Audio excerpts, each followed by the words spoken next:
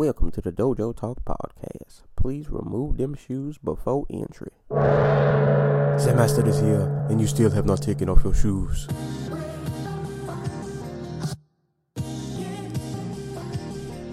Yeah.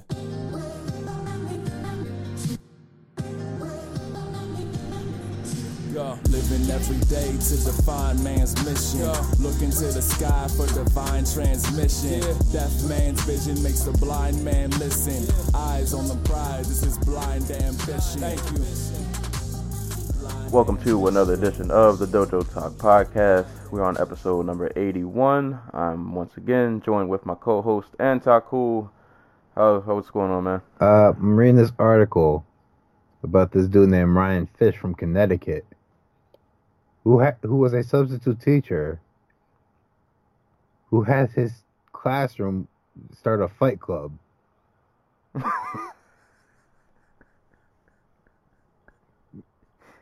guessing that didn't end well. It ended with 2 counts of injury to a minor, 1 count of second-degree breach of peace, and 4 counts of reckless endangerment. So, nah. Jesus Christ. My favorite part is his excuse. Wait. Where is it? The truth is, I'm an idiot and I wanted to befriend them.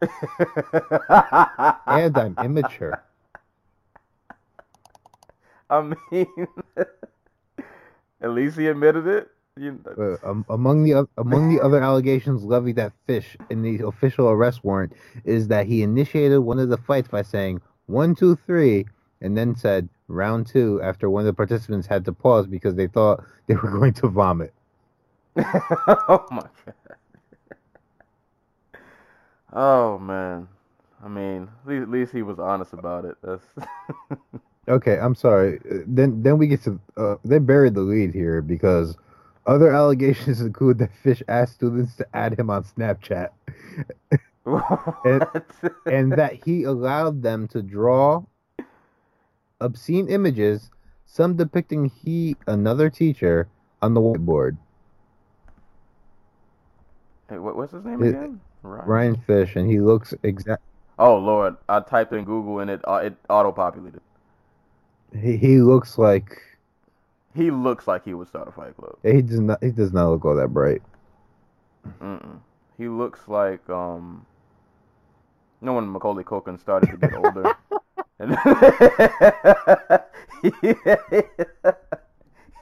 he looks around that ballpark. He looks like he carries around tiki torches. Yeah, this guy's he screams sketch. This fucking sweater and his mugshot. It's fucking me off. Oh my God. Oh man, it looks like he's already been in jail for like years because his eyes look. He looks like he just got done crying. No, I think his eyes are just low.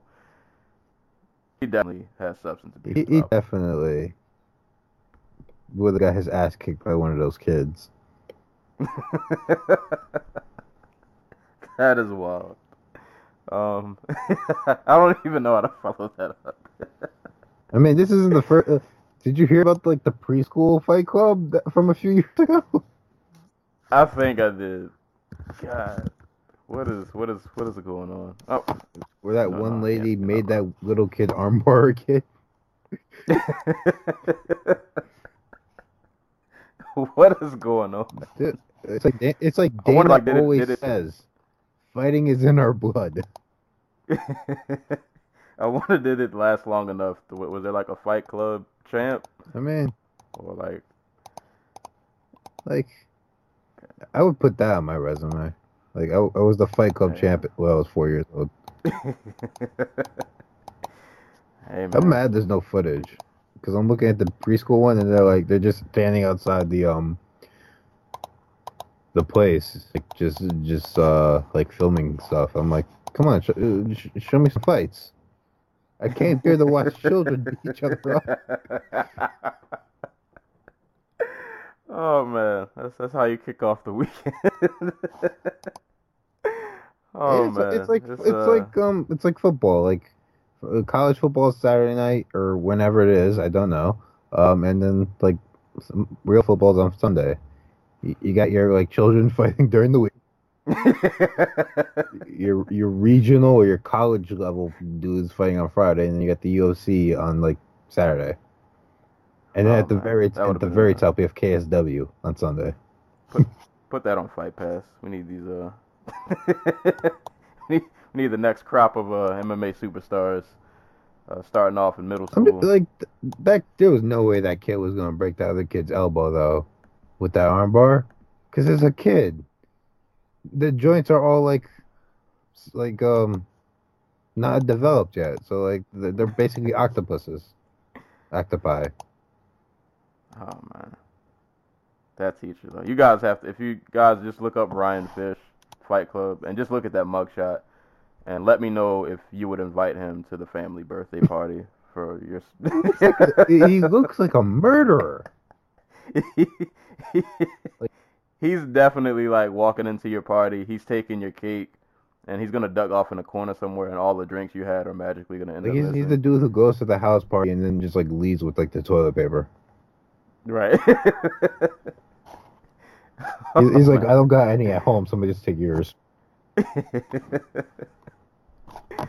That's a face that lacks empathy. Very much so. Very much so. Yeah, it's been another kind of mad, man.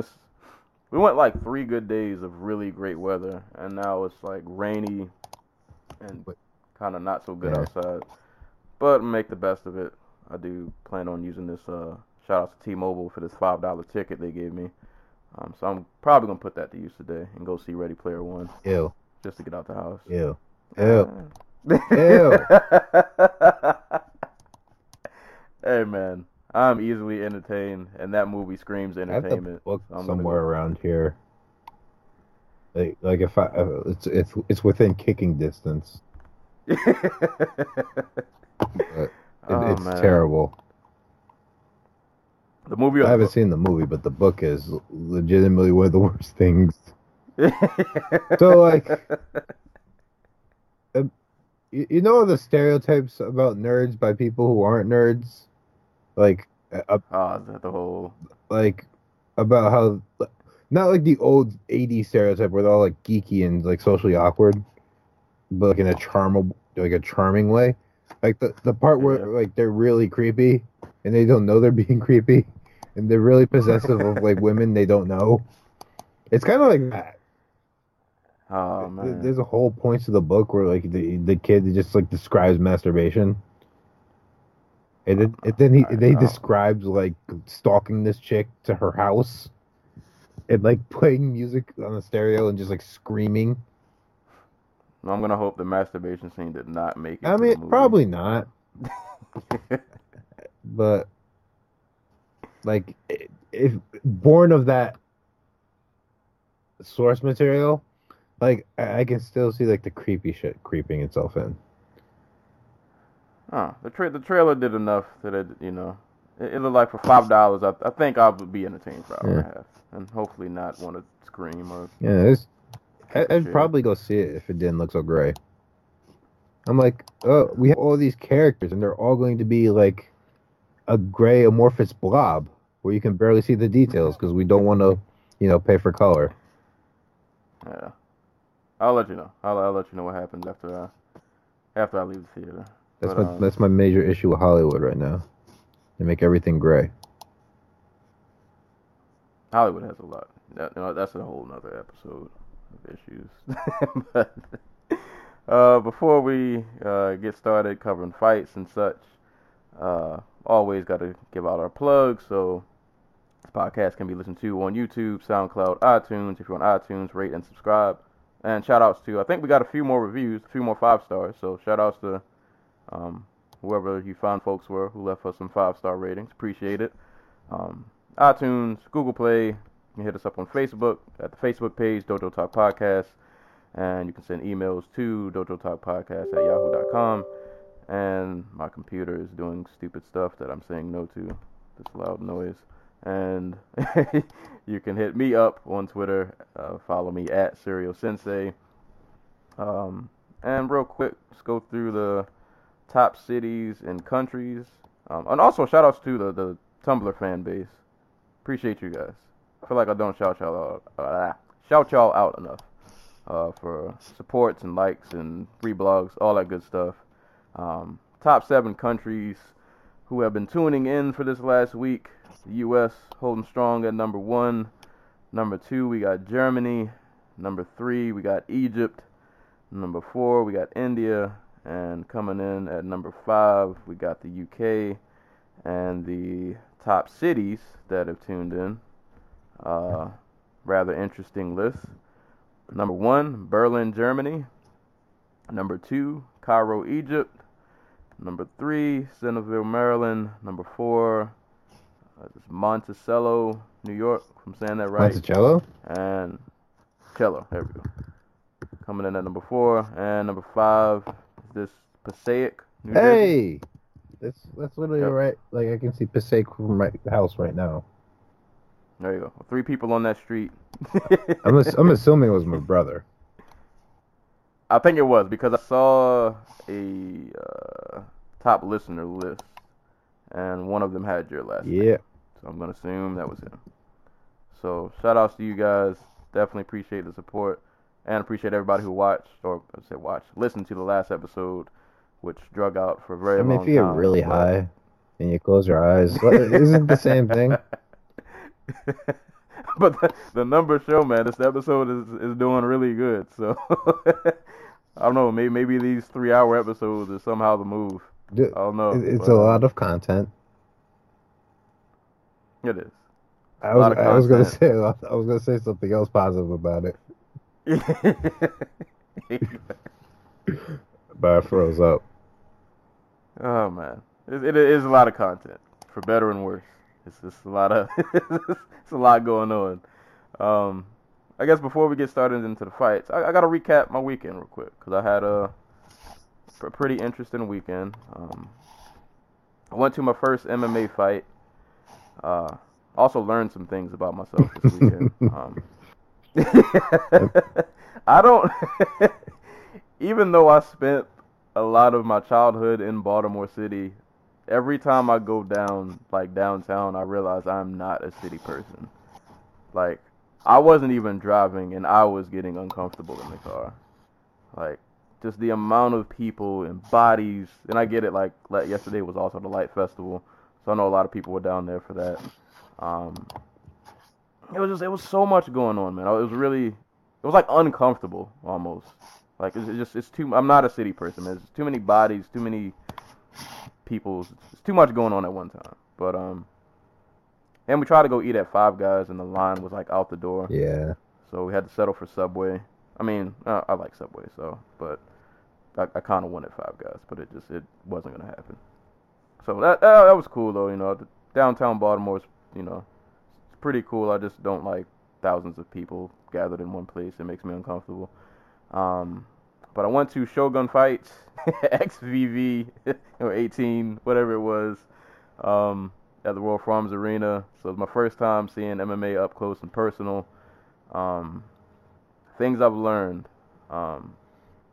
Taking elderly black gentlemen to fights. Well, I didn't have one in my group, but there was one sitting behind me.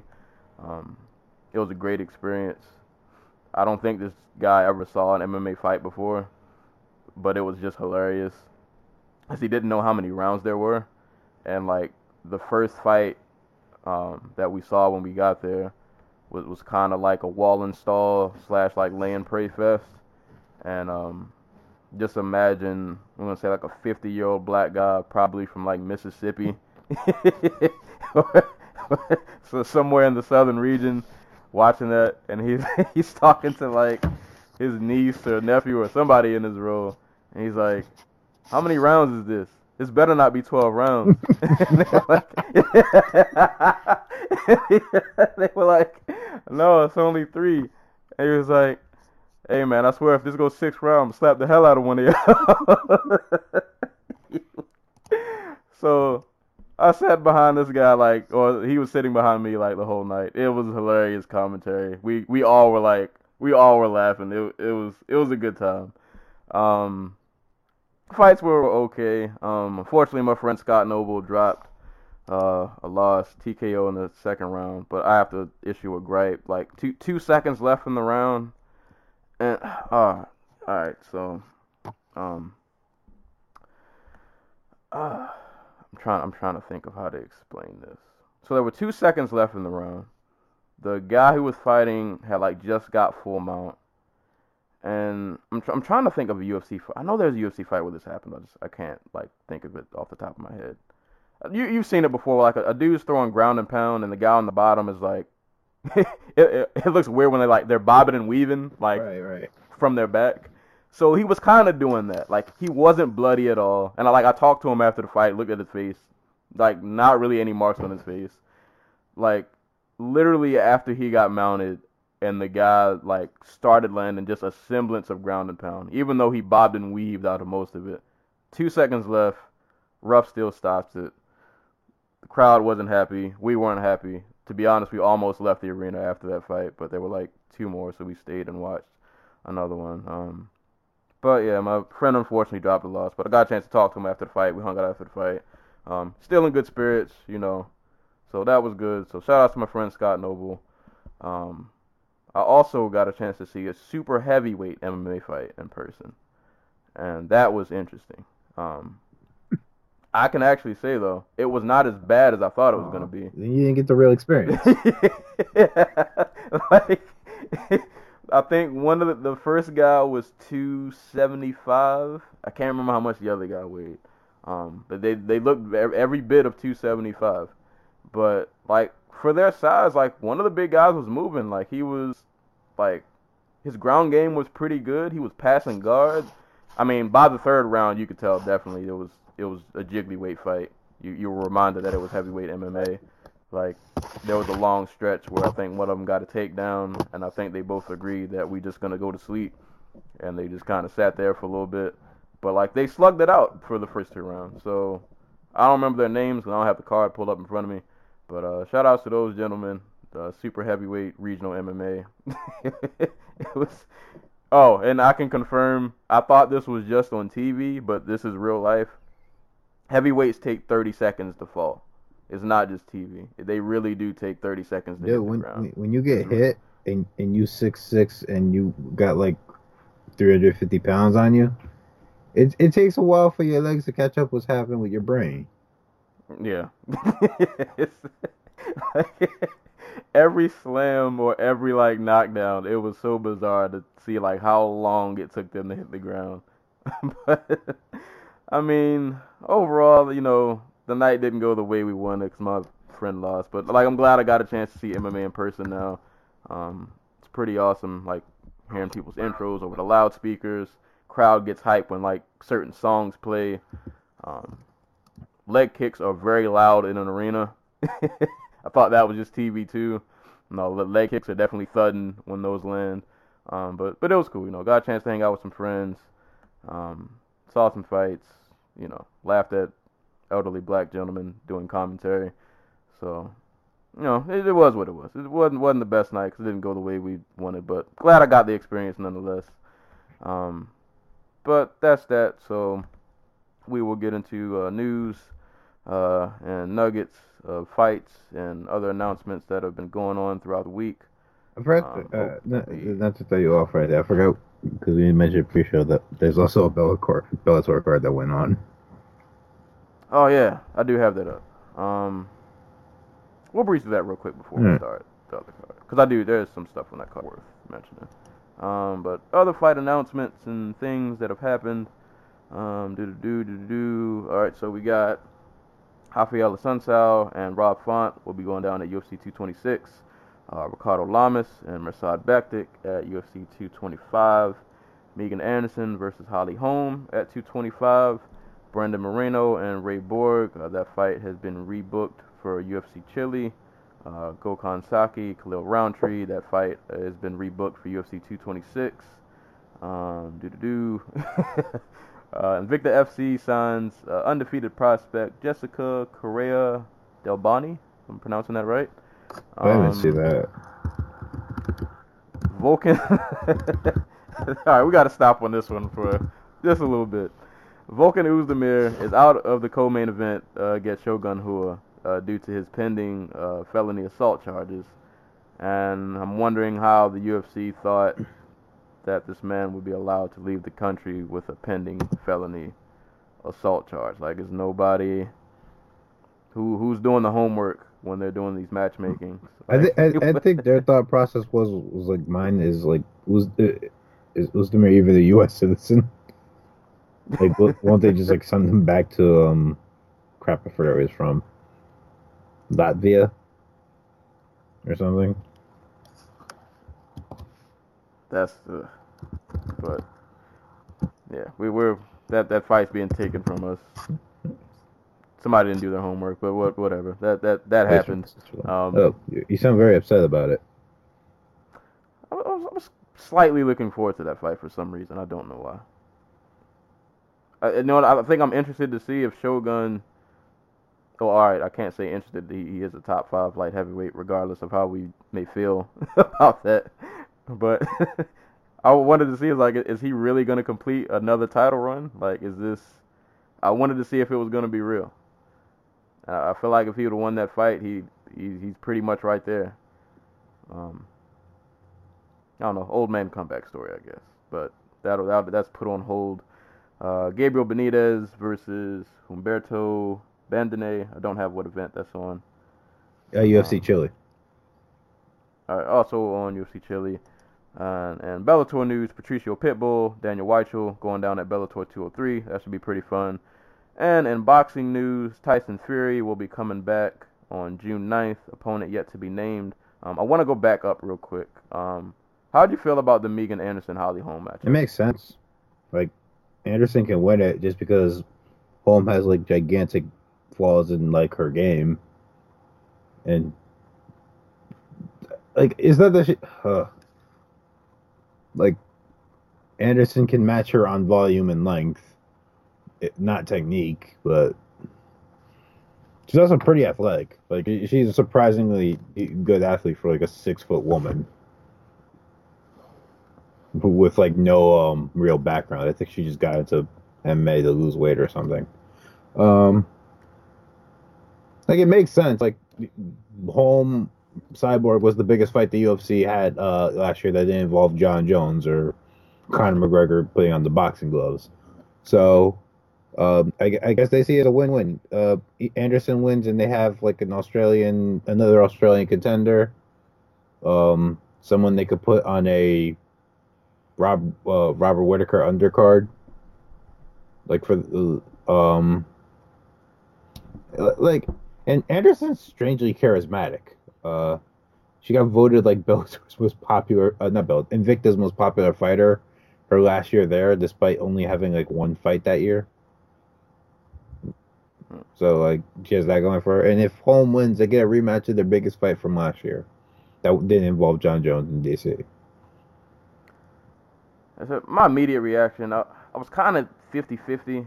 I think only because, but then it's kind of hard to say because at 145 pickings are extremely slim, like extremely slim. So I'm like, there was only a set number of people she could have fought anyway.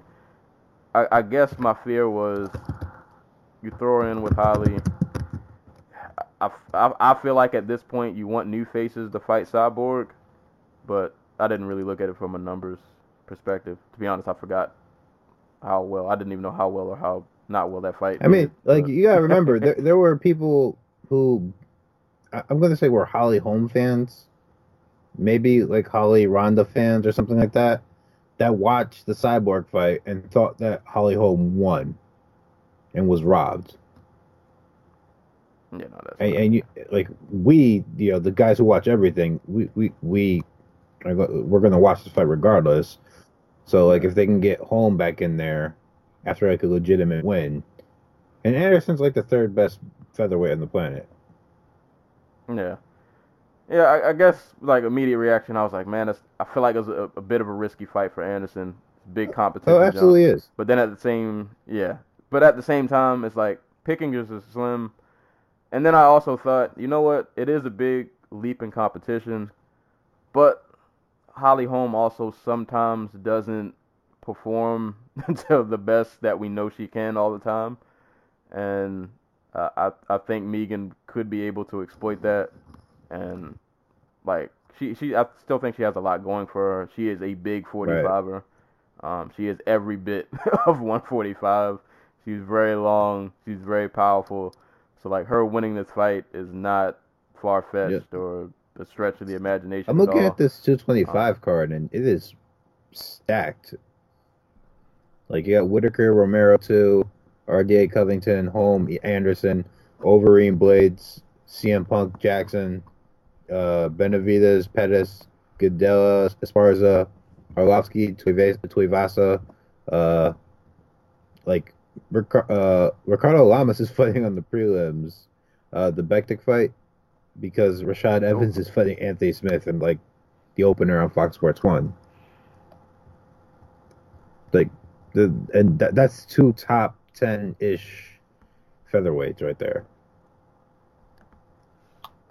Pray to the MMA gods that card holds it together, and we don't have another one of them incidents, and we lose a lot of violence that we were owed. Apparently, Conor wanted to fight RDA. That was the thing they were talking about. So I won't be surprised if he shows up in Chicago, and we get some more hand dolly action.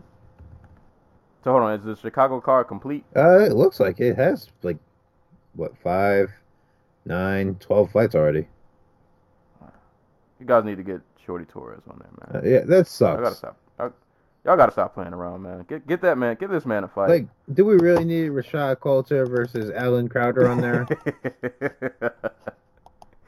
Like, let Torres come in. It's a guaranteed fun fight if you put him on the card. Like in the hometown, like you can't lose if you. I don't know. I had to throw some Twitter rage at somebody. They probably won't listen. Right. Well, we gotta get Shorty. The fact that Torres isn't in the UFC kind of just underlines my thought process in that they don't really care about flyweight. Yeah. And that sucks. Like I think that like maybe down the road when like the dude is, more what's the word I'm looking for? Like crafted as a fighter. Like when he's more of a final product. Like I think he can go up and compete at bantamweight. Like he was saying, like they hit a little hard now for him, and they're a little big, and he tires out a little quicker because he has to grapple with them. So. Yeah. We'll see though. But y'all need to get this man. Yeah, like for real. But that's pretty much all of the most of the news. Whoa. You missed one. What we skipping? Brock Lesnar. Oh. He's back. But he's back. I purposely didn't write that one down. So much hate for our next heavyweight champion. You know what? And the thing is, I've defended Brock a lot because I feel like he gets a lot of flack. I've for Brock before, but in this instance, man, I'm not mad at him being back. You want to throw him back? You got $4 billion to make up. I get it. You gotta do something to make all that money back. But I don't want to see Brock in any title fights and then failing the USADA test, and then we get another. I don't know. But then you got Ngannou calling him out. If they want to do Ngannou Lesnar, I guess I'm kind of for it. I'd rather that than him just jump into a title fight.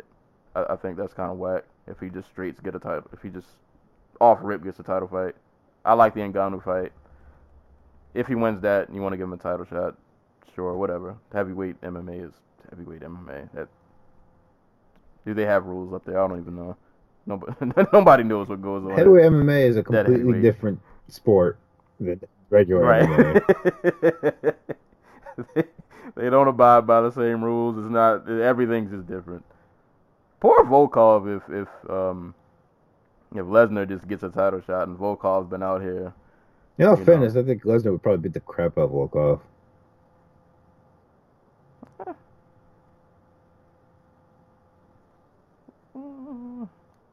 Maybe, possibly. But he would fail his drug test afterwards. I mean, yeah. So it would be like it didn't happen. Right. But yeah, the Brock thing. I'm like I said, I'm not against him being back, but you know, just don't. If USADA comes to your door, don't run. He Hide had under an a exemption, secret bunker. so it's okay. So they say. He had a 4-month window. Listen. When you can't hold it against Brock that he's juicing. His boss is Vince McMahon. Vince McMahon was on trial with the U.S. government because he was forcing his sports entertainers to juice. Oh, this was a thing that happened. He was like, imagine if Dana got caught supplying like freaking Alistair Overeem with like steroids. he was the one bringing in the horse meat. Oh man, like, I mean, it is what it is. I mean, to be honest, regardless, I might be complaining about this, but if he comes back, I'm watching because I'm 90% sure. Like when like Brock was at the contract signing right before WrestleMania, like Vince like walked in with like a needle and it's just like, you have to juice. Before I sign this contract, you have to juice. Well, from what I heard at WrestleMania, he was looking a little flabby. So somebody was saying. So they from what I heard, word on the street, it looked like he was cycling off. Probably. He also was very upset with the audience because they were booing his entire match. I heard like the last hour of WrestleMania was bad. Like really bad. Like, but that's what happens. We have like a 7-hour show, so I can't really blame them, like, for booing, especially because they. Yeah, I think after like 4 hours, I'm out of there. I mean, I love me a good night of wrestling as much as anybody else, but that's extra. And most of the crowd had been like there all week, going to like small wrestling shows and like just partying it up, so they were probably burnt by Sunday night. Yeah. Quality over quantity. WWE doesn't believe in that. They never learn.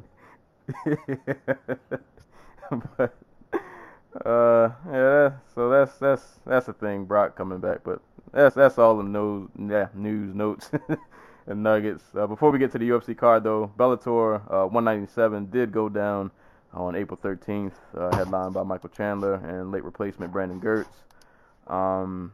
I guess we'll quickly run through this card because there were some things of note. Main event: Michael Chandler, Brandon Gertz. Chandler won via arm triangle choke in the first round. Gertz was holding his own on the feet, but my God, as soon as Chandler got him down, that was a wrap, pretty much. So the only thing left is for Chandler to fight the GOAT, Bellator's winter soldier, Brent Primus, who's somewhere out in the world. I don't know what he's doing, but he's out there somewhere. I'm still not convinced he's real. Yeah, he might not be. That first fight might have just been like a Matrix simulation in that computer program that Morpheus and Neo were in. I don't know. Primus, man, we gotta get out of here, man. Like we gotta see you out in public, doing stuff to remember that you're a real person, that you actually have a belt. But that main event came and went. Co-main event was AJ McKee and Justin Lawrence. This was a pretty fun fight, probably McKee's toughest test to date, which he definitely passed. He looked pretty good. Lawrence might have did better if he didn't have the mullet. That's another conversation for another day. But shout outs to AJ McKee.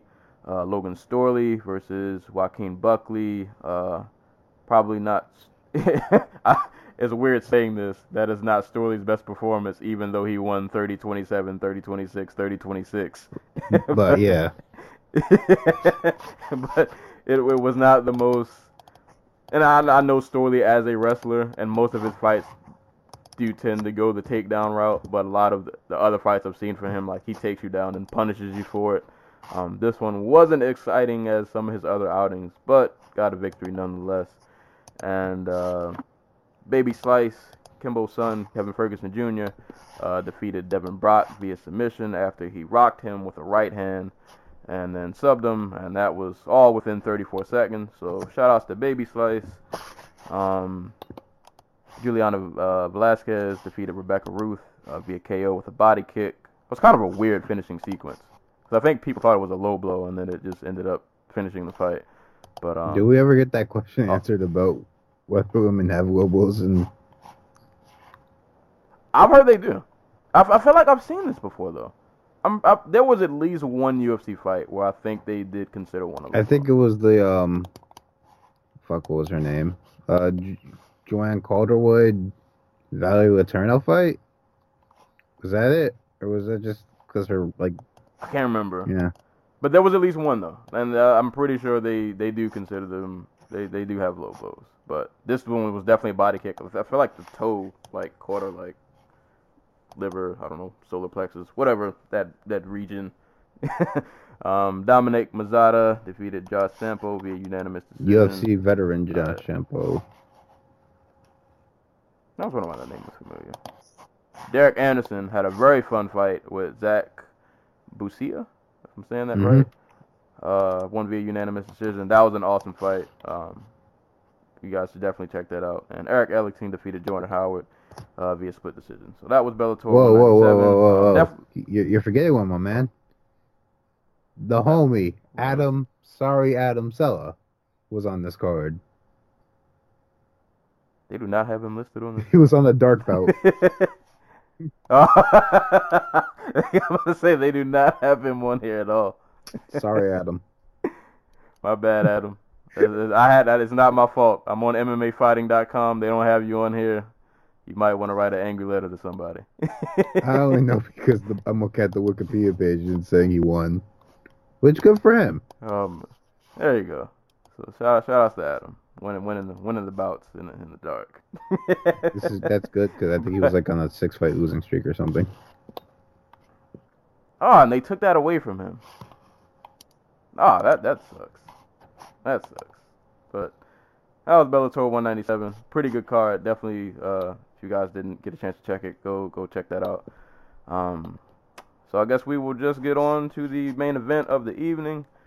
UFC on Fox 29, Poirier versus Gaethje. This went down in Glendale, Arizona. So I'm going to have to throw out a disclaimer for this card real quick. So being that I was out pretty much all Saturday night, I caught none of this card in real time.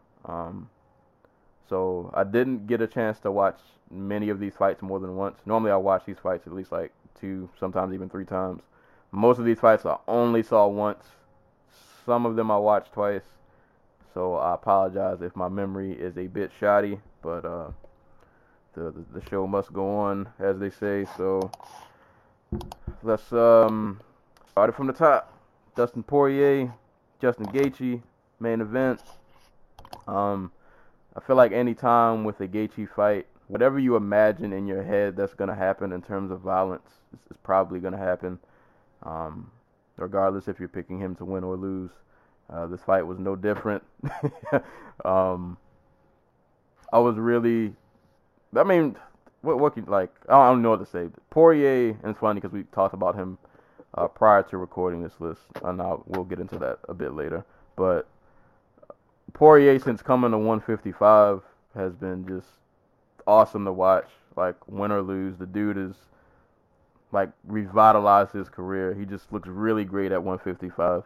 We all know Gaethje is just an animal. Like the dude just isn't human. So this fight could the only way this fight could go is just extremely violent, and that's pretty much what it was. Always loved Gaethje's use of leg kicks that he just seems to catch everybody with in any of his fights, whether the UFC or if you watched any of his old WSOF fights. Leg kicks are always a major factor, and he just batters dudes with leg kicks. But Dustin, I thought, did a good job of just clean boxing, a very diverse boxing set. A lot of like he would do combinations of like touch, touch, touch. Then he would throw like a power shot, jabs, hooks, uppercuts, just a full arsenal of hands on display. I thought his technique was just a bit cleaner than Gaethje's and a lot more, a bit more fluid, a bit more combination heavy. But I'm always amazed, even though I've seen it countless times, at how much Gaethje keeps pressure and just doesn't let you breathe. No matter how many times you hit this man in the face, he's still throwing leg kicks. He's still countering. This fight went on for 4 rounds, and like there were no points at all where anybody was able to take a break. Really, like it was just nonstop, back and forth. But like I said, I think Poirier, like I said, just a bit more diverse with his hands. Heavy with combinations. Like I said, a lot of like touch, touch, touch. Then a power shot here or there. And then my God, that last finishing sequence, really the entire 4th round, he kind of just went Super Saiyan and put the pause on Gaethje. He cleaned him with I remember if it was a right or a left, but he gave him a little mini stanky leg moment. he Gaethje just finally, I guess his tank was finally empty after 4 rounds of just violence, and Poirier just poured it on him. And just really good win for Poirier, man. Like I said, at 155, this guy has just completely like revitalized his career. He's looked really good against a lot of the better fighters in the division. I'm not sure if he will get a title shot off of this, but I gotta imagine he's somewhere in the conversation. Just awesome fight, man. Really awesome fight. This you knew what you were gonna get coming into this, and it pretty much delivered. Yeah. Again, Gaethje's like for all the brawling talk, like Gaethje's number one thing is that he is one of the best leg kickers in MMA. Which makes him probably one of the best leg kickers in North America, or I should say the U.S. Considering how bad our kickboxing / Muay Thai scene is. But like his ability to kick from everywhere, like he'll kick you he'll hit you with a round kick, like in the clinch. That's like, imagine having a double collar tie on somebody and then just leg kicking them. Like, that's the type of stuff Gaethje does. And for literally up until Poirier landed that like really smooth counter left hand down the middle. I thought Gaethje was gonna win the fight. Like I had the fight 29-27, I think. If that equals like 2 10-9s for Poirier, 1 9-9 round because of the point being taken away. I'll get that in a second. But like I like the fight was like all the momentum was going in Gaethje's favor. Like Poirier was having trouble standing on that leg. Like his combinations which were brilliant early. Like he was really lighting Gaethje up with like 5-6 piece combinations with the hands. Anytime he would try to close distance. But like they were coming less, like they were far and they were coming farther and farther apart as the fight went on. Like, was it the 3rd or 2nd round that ended with Gaethje just hitting the Rolling Thunder? I want to say it was the 2nd. Right. I can't remember though. Like at that point, I legitimately thought he had taken over the fight. Like it was all in his direction. Yeah, because he I can't remember if that was the same round. Like he rocked Poirier at one of those points, and Poirier definitely like backed up, and it looked like Gaethje was almost gonna get the kill, but yeah. But like, the main thing I'm taking away from this is like Poirier, who history is like the history of Dustin Poirier is winning fights until the other guy starts to put up to be aggressive, and then he loses. Like that's how he lost to KZ. That's how he lost to Conor.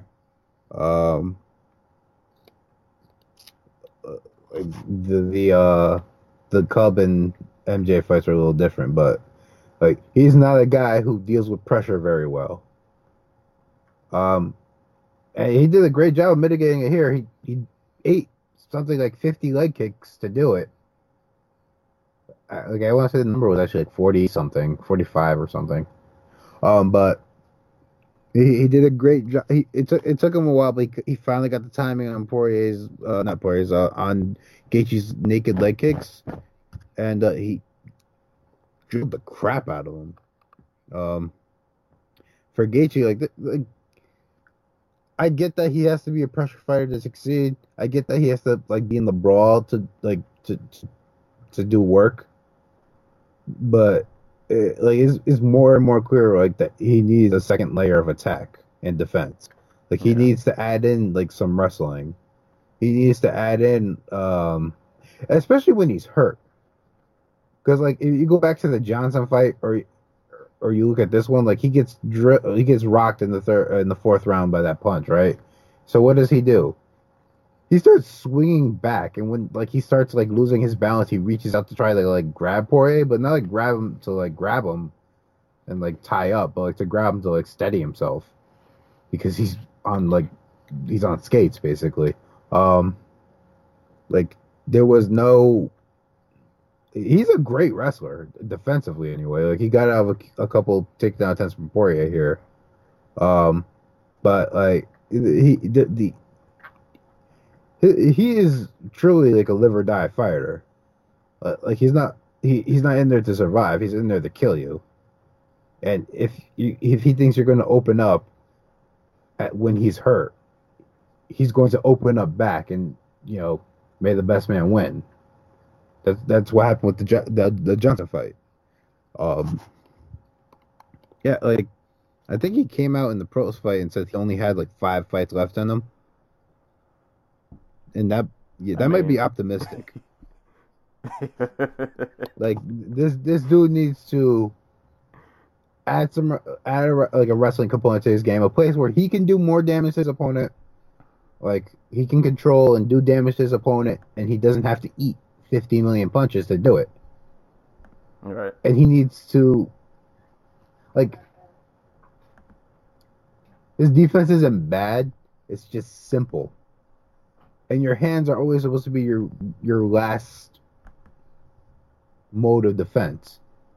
It's head movement, like range. That guy was the last one. He's gonna kill me. Head movement, range. Oh, and like just angling out of the way, basically. And the footwork, I should say. So. Like he needs those components to his game. Like otherwise, he's just going to keep losing. I think I know the wrestling's there, but I feel like he uses it more defensively. Like, because if you're watching World Series of Fighting, he kind of used some of those fights. It shows, and it's there. He's just one of those, go out on the shield and sword kind of guys that you don't get to see it that much. But there's a reason not a lot of people put him on his back. Via takedown. But I mean, not a lot of people put him on his back when it comes to knocking him out either. Like he was still like fumbling around when Poirier knocked him out. Yeah, this dude, man, there's at least one in every sport. There's some dudes that they're just different. They're not cut from the same cloth as the rest of us. And Gaethje he's one of those guys. Like. He's not from here. There are guys like Tony Ferguson who like are like, and like Matt Brown who are like, clearly there would be no place else where they would be able to succeed in life if they were not prize fighters. But with Gaethje, it's like I don't see like Gaethje completely wrecking his life like freaking like I assume Tony Ferguson would do if he wasn't a fighter. But I struggle to see what else like the thing that drives Gaethje is I think he actually wants to die in the fight. like he wholehearted like he said, yeah, I'm probably going to like him saying I'm probably gonna get knocked out in my next 10 fights after he beat Johnson, and like then immediately saying, yeah, I'm okay with dying in the cage. Like people say that, but like I think Gaethje really feels that way. I think he's okay with dying. Yeah, he fights like it. There's no regard for his life or the person he's fighting. And Whitman has done a great job in training him, like maximizing all those violent tendencies and like his near suicidal like embrace of violence. But dude, like the thing is, like if you watch his fight, like he has like head movement, like especially at range. Like in early in fights, he'll be like he'll be bobbing and weaving out of the way of punches when he's coming in, but somewhere along the line it just goes away. He's just like, screw it, I'm gonna put my hands up, double forearm block, and then we're gonna get down to business. Yeah, he's the thug life personified. But yeah, man, this dude. Yeah, 5 fights might be ambitious, considering like every fight he's in looks like the one we just watched. Like legitimately, I was like, they really booked him only 4 months after the Alvarez fight. Yeah, I don't know what you do with him Wait after. till I mean, December. no matter. Like, you got a Fox card in December. Like, let him take 8 months off, throw him in the co-main event, and like see if he has anything left. I think he's still got some left in the tank, but I just think that the way he fights, he finds himself just in kind of fights where like you're winning until you're losing, and like it could be a thing where like his record won't reflect his talent level. Like he may end up with a lot of losses, but we know those easily could have been wins if like just maybe 1 or 2 things just would have went his way. Like, but I saw people tweeting like he's not, like, it's okay, he's an action fighter who can't hang with the elite of the division. But I'm like, he messed the fuck up out of Eddie Alvarez, and he messed the fuck up out of Dustin Poirier, both dudes who are proven top 5 level fighters. Like, you can't say he's not. Yeah, he can hang. He'll give anybody in this division fits. Because of like his pace and the way he fights. I legitimately want to see him fight Khabib, because I think he's a tough fight for Khabib. Yeah, I think we would see that wrestling where he would probably not be taken down so easily. And yeah, and with his kind of striking against Khabib's, which isn't, and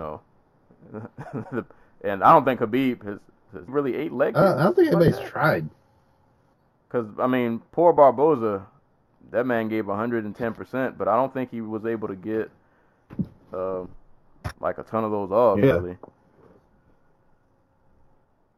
So yeah, that would be an interesting matchup. But we'll see, man. Gaethje, I'm pretty keep him around. He provides too much violence, so he'll.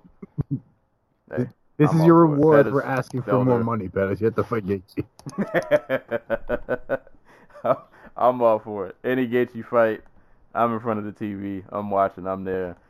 Once again, man, I can't say enough of good things about Poirier. Like this guy's been on a roll. He's looked really good as of late, and this was just a really, really great performance from him. Interested to see who they match him up with, whether or not he gets a title shot or not. But we'll see. Man, probably not. Okay, if they're not going to rebook Ferguson, they're probably going to give Khabib Eddie.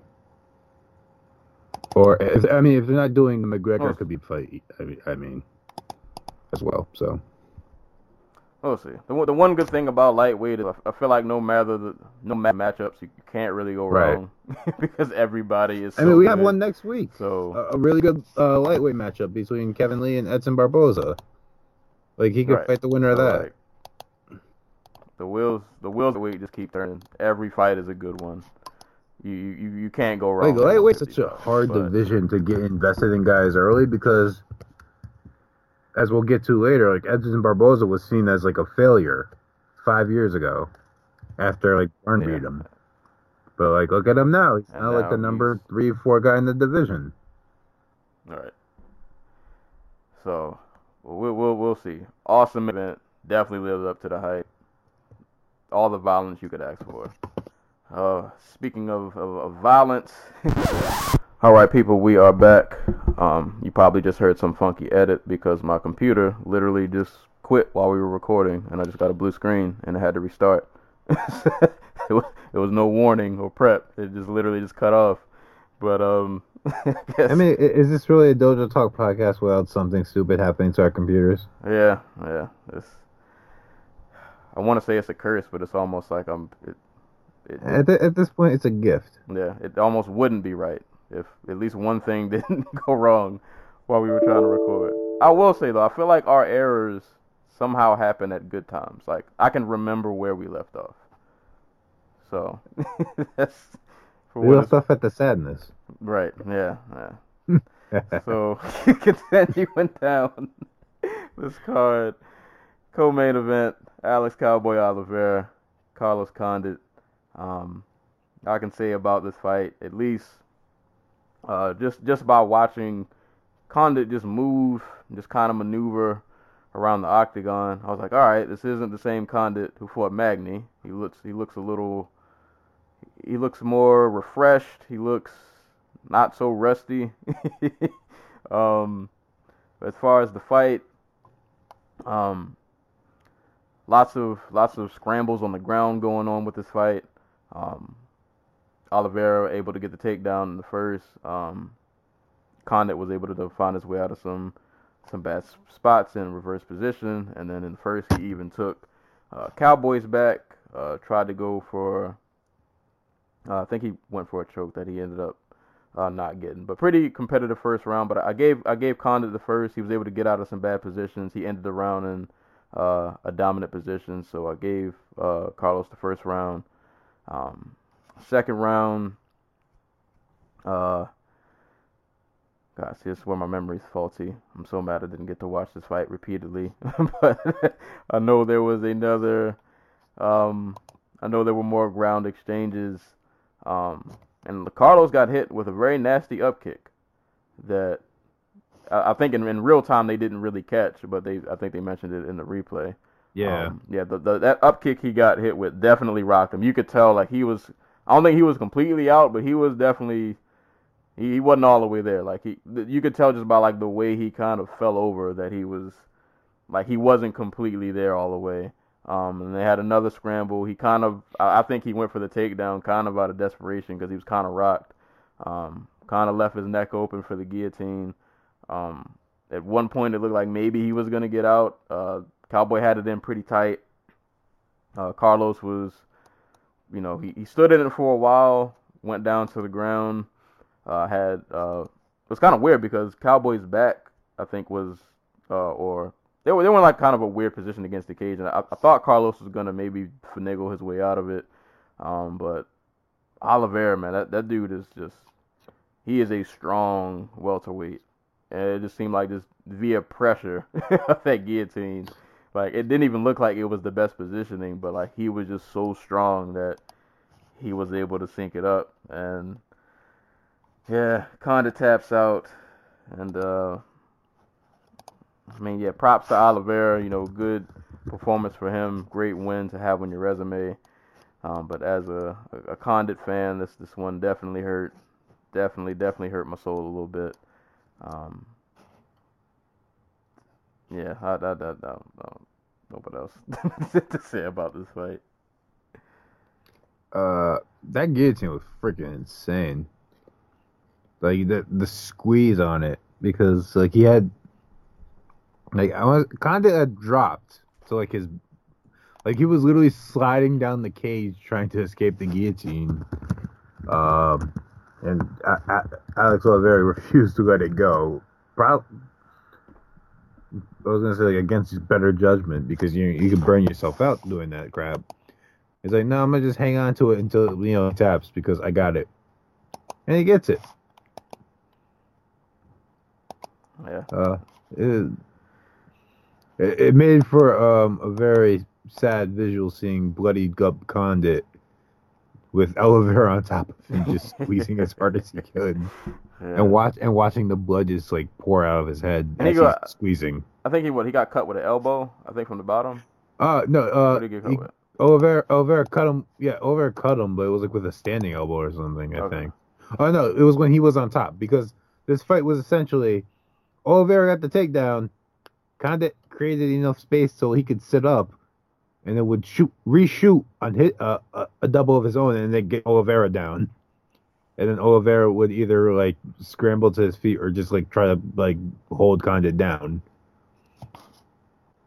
But that up kick. Yeah. Up kick was that was the beginning of the end. Oh my god. Like the up after the up kick, like his head hits the mat and then it slides, and all you see is like a The pool blood of blood. trail, like, yeah, ooh, that was nasty. That was maybe it's just the fan in me being biased. It was like, by looking at that fight, like I want to say like Condit still has more in the tank, but then at the same time, it's like he's been on a pretty bad skid as of late. Though I still want to see the Matt Brown fight. I feel like we're owed that. Like, I still kind of want to see that fight happen if there's a way that can get rebooked. But yeah, man, Condit, man, it's been a hard run. His last win was in 2015. If you ask me, his last win was in 2016. But it's another story for another day. But yeah, man, he got drops to Lawler, which I thought he won, but whatever. Got ragdolled by Maia. The Magny fight, which he didn't really look all that great in, and then you have this fight where, he looked pretty good, but just you got caught, and I don't know what you do. Do we just run the Matt Brown as the official retirement fight? Hope it actually happens this time, or I'd prefer not to see. I prefer Condit leave with something in the tank. You feel me? yeah. But that's not Condit's style. He's going to go on the Shield. If he has to have one more fight, I'd rather it be against Matt Brown. Yeah. I say that's a fitting send off for both of them. Like, I think that would be a nice and violent fight for both of them to and there's no way that fight wouldn't be exciting. But didn't Brown tear his ACL or something? oh yeah, I think that did it. Oof. So he's gone for like a year. Yeah, that might. Oof. Yeah. Who knows? Who knows? But for on the other end, on Cowboys end, he's got some solid wins at welterweight. Like I said, a really big, athletic 170. Always a fun watch, and also impressive because he took this fight on, I can't remember the exact day. This was really short notice. I can't remember the exact how long it was, but I think Anik said 10 days. yeah, and for 10-day short notice, that's a pretty good performance on his part. So shout outs to him for getting the W. Really good look on him. Great name to have on your resume. Always, I like watching him fight as well, but I'm just a really big Condit fan, so this one kind of hurt. But it is what it is. Cowboy gets the guillotine, and life goes on. I guess. Going down to the next fight, another fight I was really excited to see: Israel Adesanya and Marvin Vettori. I didn't see a.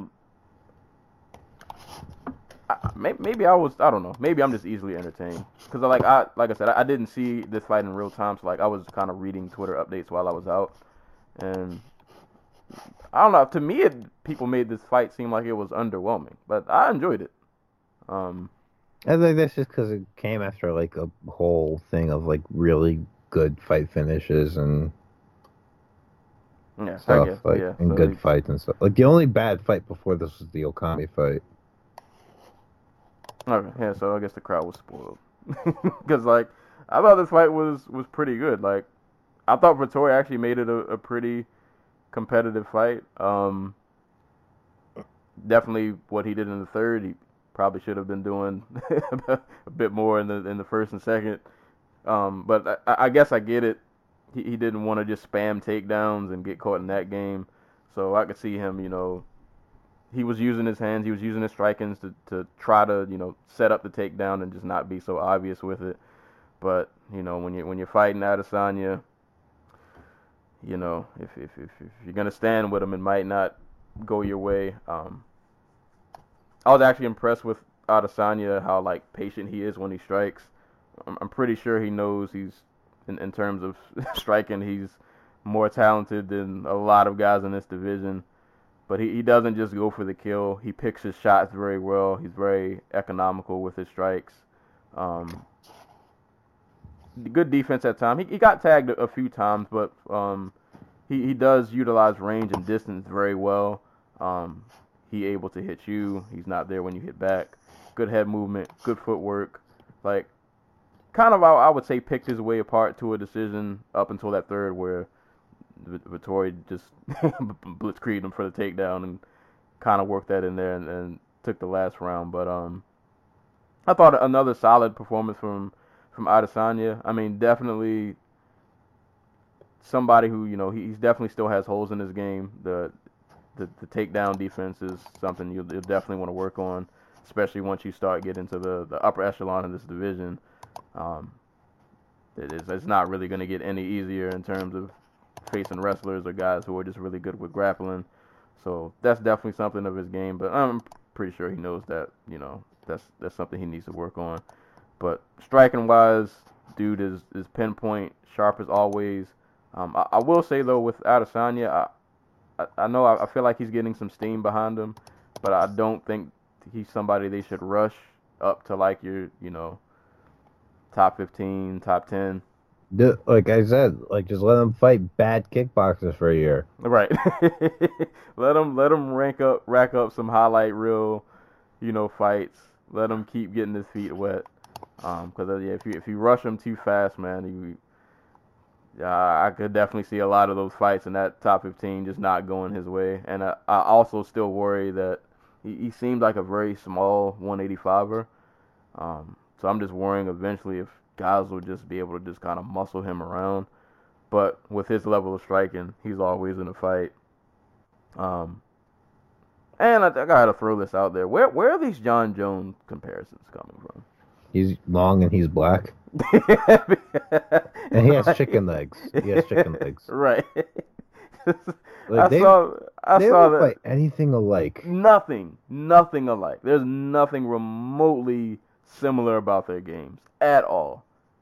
So if you're saying he's the next John Jones, I have to assume it's because he's black. Because there's nothing else they have in common other than, like you said, they're both long and lanky and they're black. That's it. That's where the comparison stops. Adesanya is a million times a better striker, but boxer. Right. Than Jones.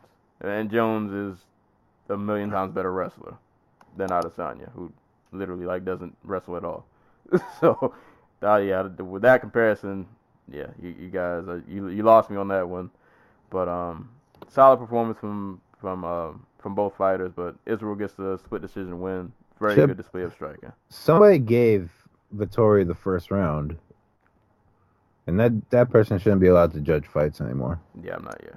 There were a few of these decisions on this card where I'm looking at the scorecard. I'm just like, what the hell are you watching? Well, yeah, I'll let you break down this fight, and then we'll get to that because the very next fight. Right. So positive. Adesanya, by virtue of working on his boxing, he, for all his kickboxing accomplishments, and he is primarily a kickboxer. I think he had a couple. He had 6 pro boxing matches in 2015, 2014. But by virtue of having a more hand-focused approach to striking, Adesanya is kind of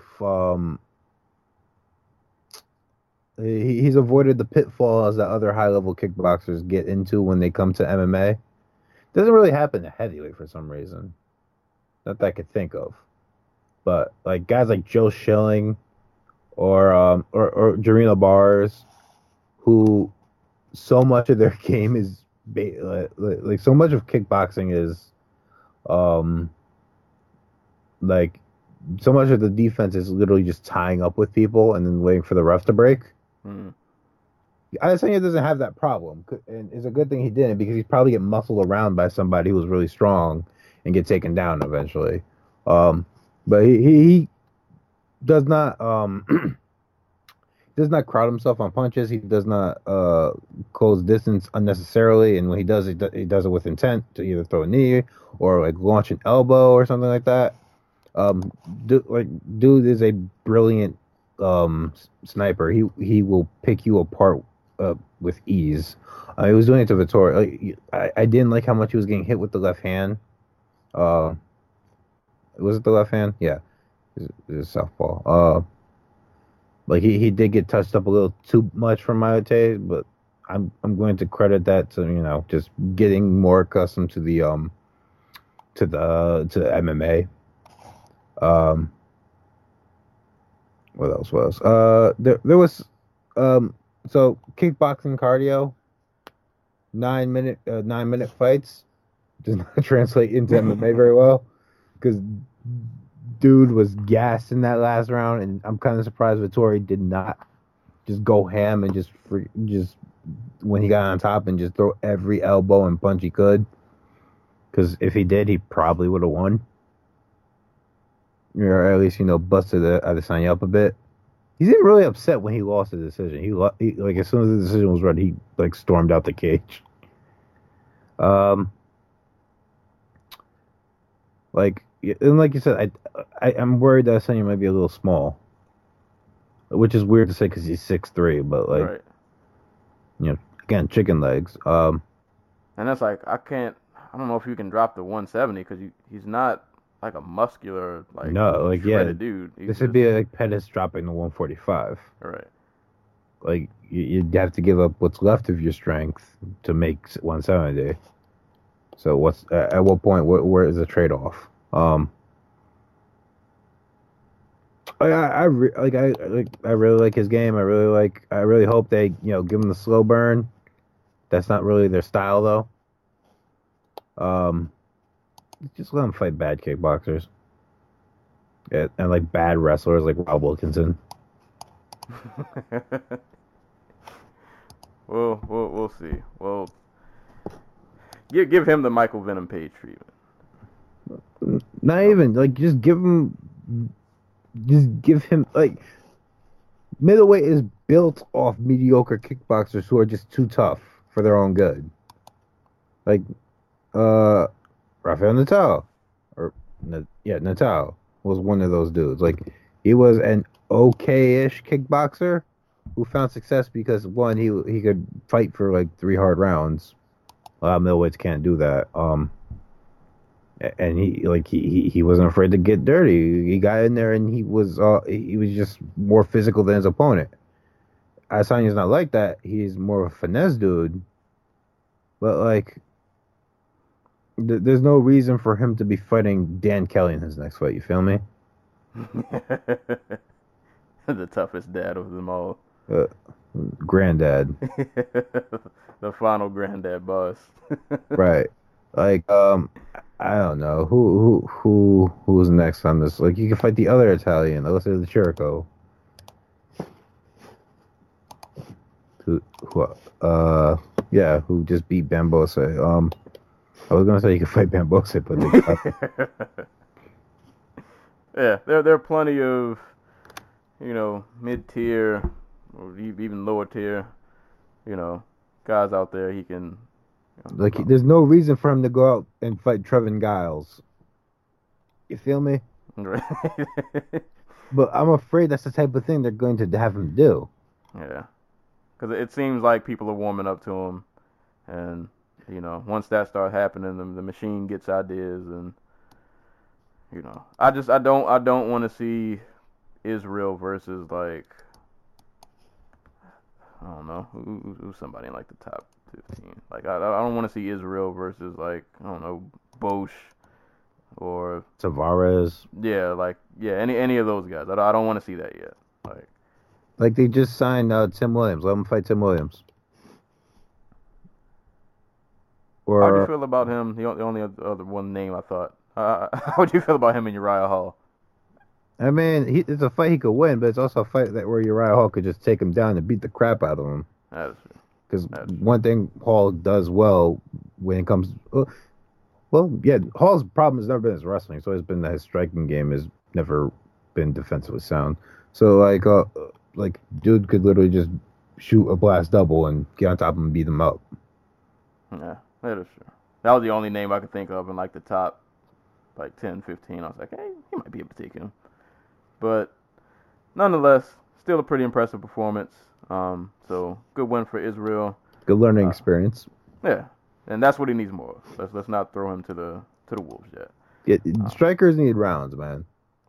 Like that's really what it comes down to. Like they need rounds. They need to learn. They need to adjust. Like one of the underlooked things about Holly Holm heading into like to the Ronda Rousey fight is Ronda Rousey had like 25 minutes of cage time up to that point in her career. Holly Holm had something like 125 minutes, probably more, because she all those decisions, but like that stuff adds up and it counts.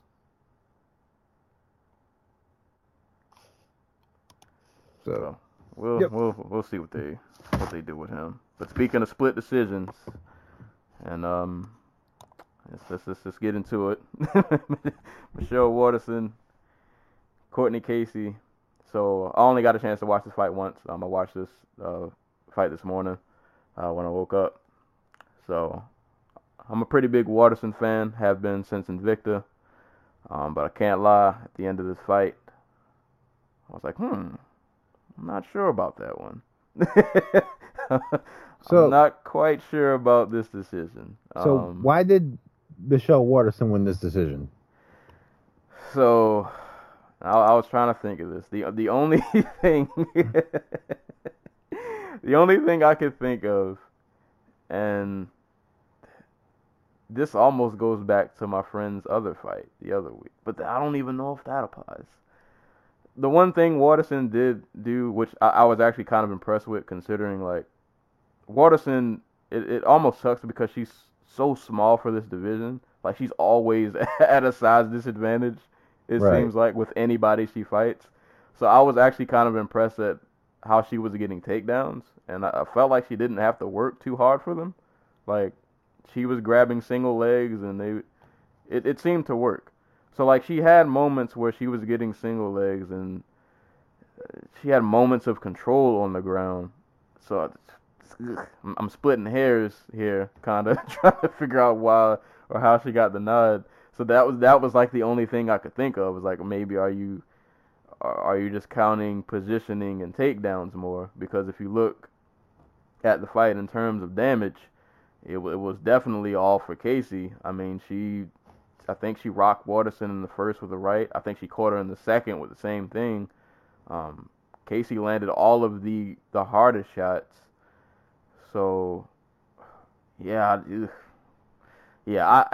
this fight was over, I thought Casey won, but they gave Waterson the nod.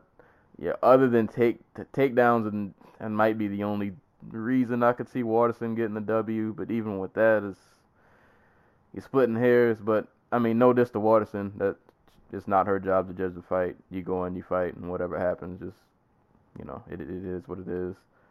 I thought it was interesting that Casey didn't seem too angry after the decision. I thought if anybody who would be angry and storm out, that might have been the one. But I think she's just used to losing close fights at this point. Yeah.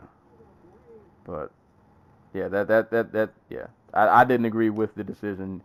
Just trying to be fair, even as a Waterson fan. But she got the W. I guess it is what it is. But yeah. Yeah. So like Casey struggles controlling the fight, basically. Like she has no problem fighting whatever phase you're going to fight her in, except maybe like inside the clinch, because like she's pretty solid offensive from there, but like control wise, she does not she does not hold it down as well. She's pretty easy to turn around, push against the fence. Sometimes she does it herself. Like there was a point in this fight where she wanted to break away from the clinch, and instead of just framing and getting out, she tried to pull her arm out, and ended up like turning herself into the fence. And Waterson just like turned her around, and she was all of a sudden pressing her into the fence again. So she does not Casey does not do a good job of controlling like situation. She does not do good. She's not very good at knowing where she is in the cage at certain times. Like she's really easy to back up into the fence if you're pressuring her.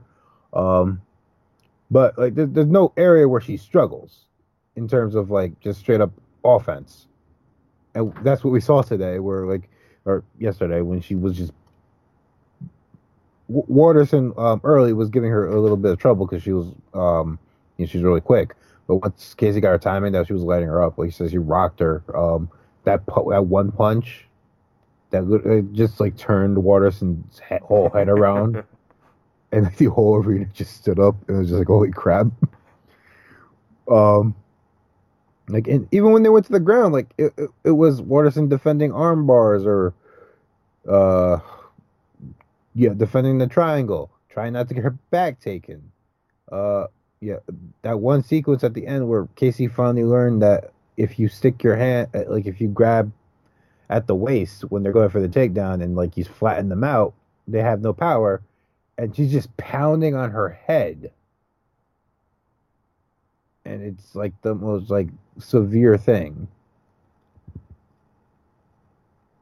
I'm struggling to. I can't find 2 rounds I give Waterson.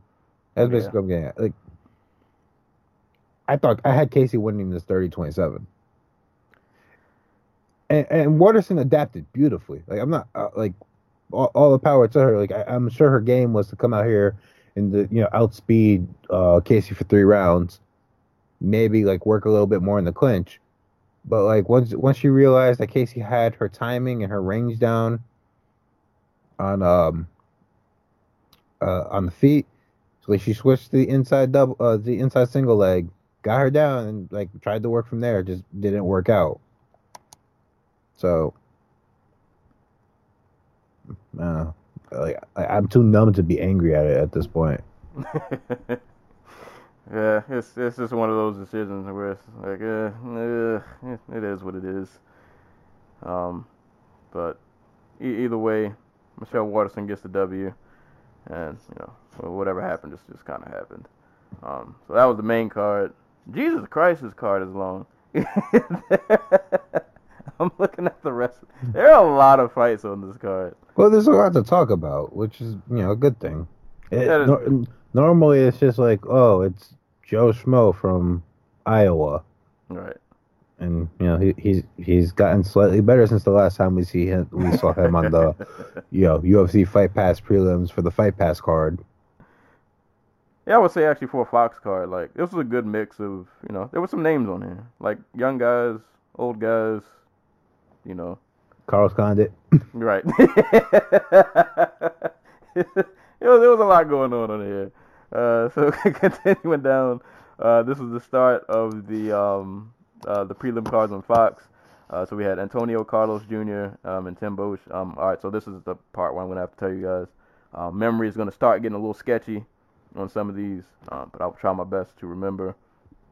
I watched this fight this morning, and I don't remember it much. Yeah, I don't either. I remember. I feel like they were both throwing pretty hard, but once Antonio got him down, like that was pretty much a wrap. Like jiu-jitsu prevailed. Bosch didn't really have much of an answer for the ground game, and he got choked out. And 5-fight winning streak, 4 by submission. Like, I don't like Shoeface at middleweight. I thought he was fine at light heavyweight. I think his only problem was like he wasn't really committed to the striking when he fought. Was it Patrick Cummins? Like he would tie up with Cummins and like force the wrestling, which he was going to lose at.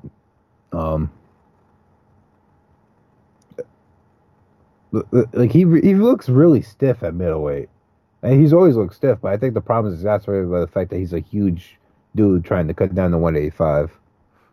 Yeah, he is a big boy. Yeah, that is a big boy. I don't remember much of the striking exchanges on this fight. I mean, the fight only went one round, so it wasn't it wasn't like a ton to digest. Yeah, pretty much. I don't remember the exchanges, but once it went to the ground, it was over. I mean, good on Shoeface for not giving us a third round Bosch, because third round Bosch is a tough motherfucker. Yeah. Uppercuts and yeah. Did he end Yushin Okami's career? I can't see that.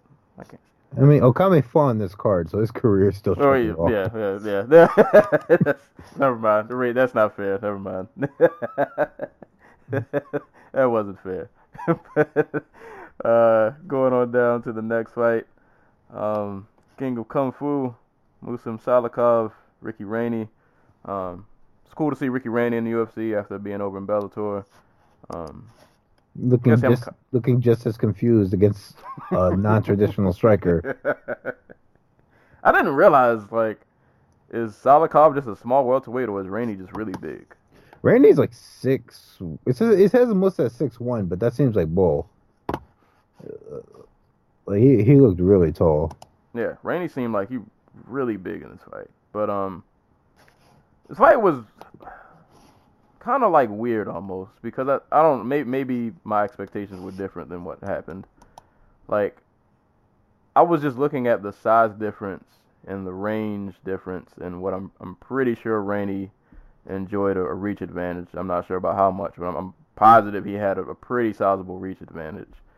But he wasn't like as active as I thought he should have been, and I don't know if he was afraid of like being countered, which kind of did end up being what put him away.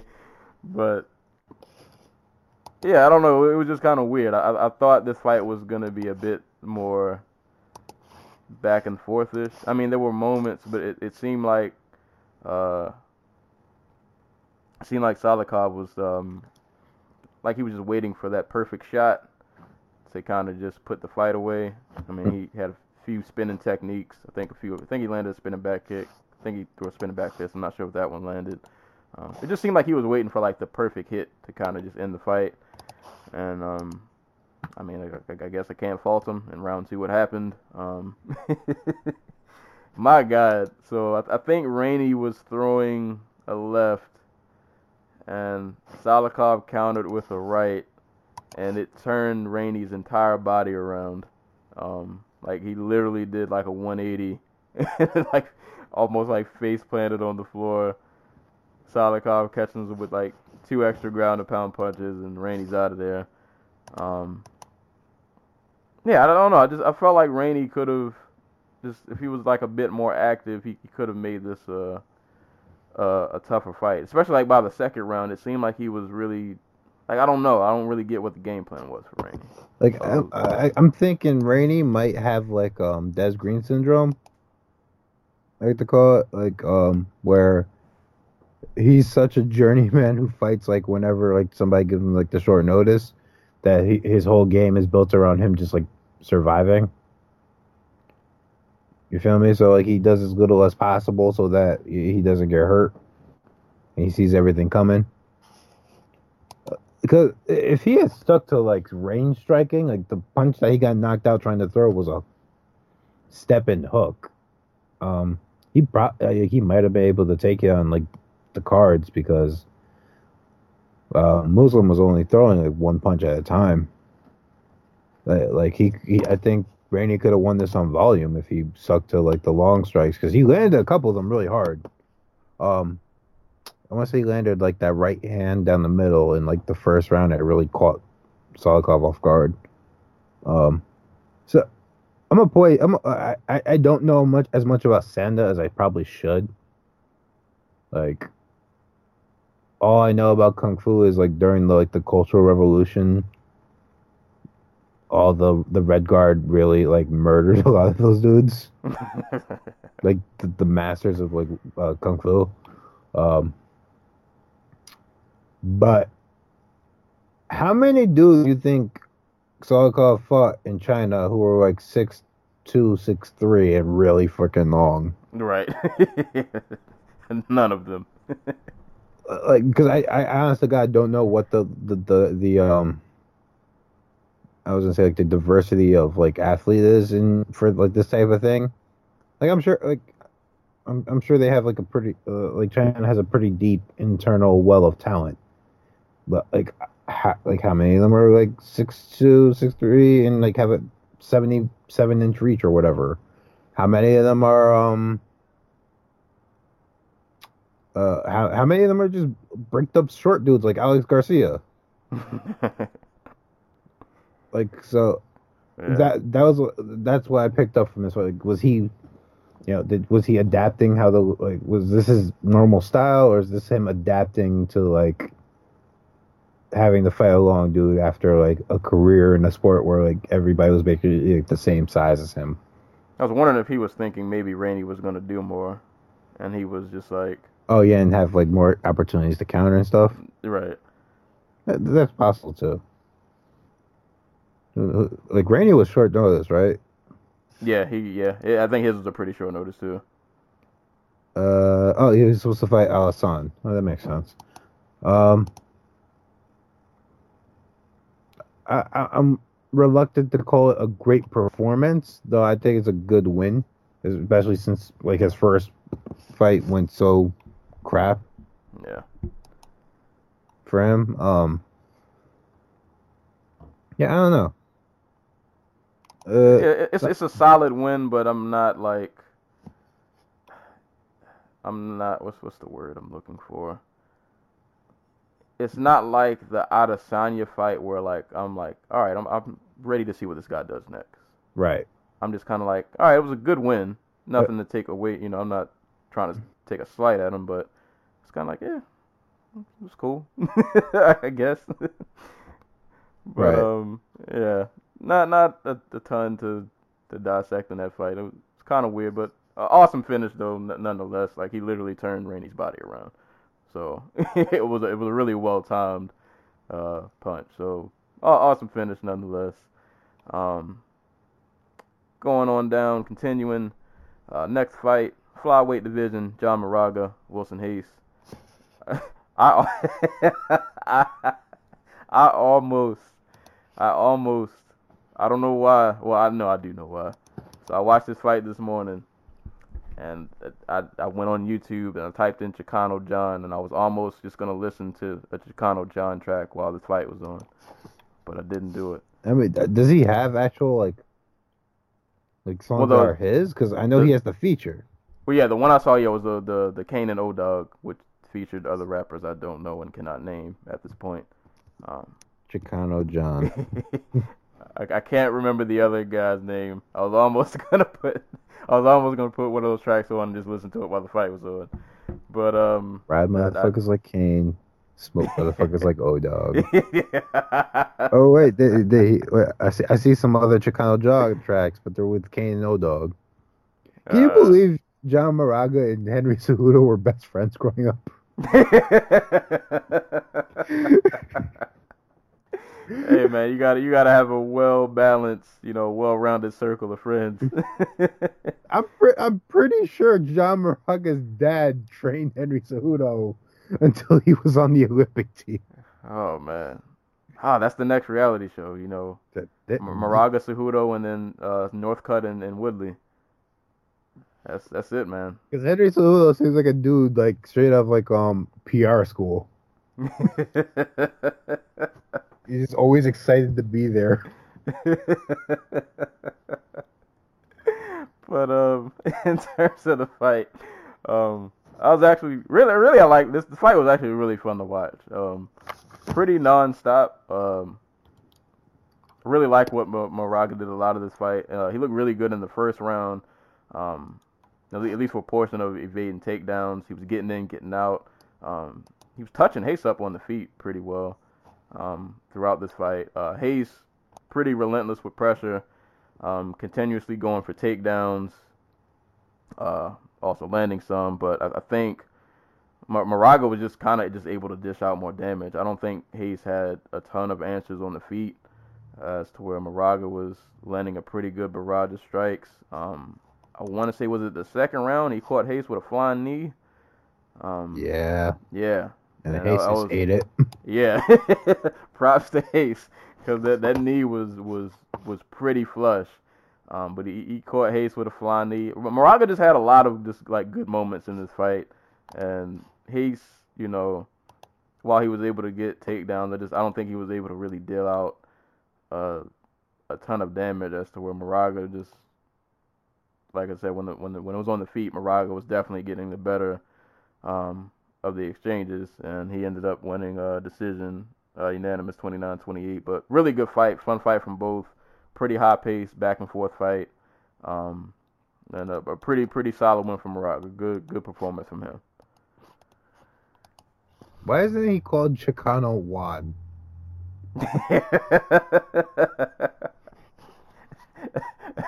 Maybe that's just taking it too far.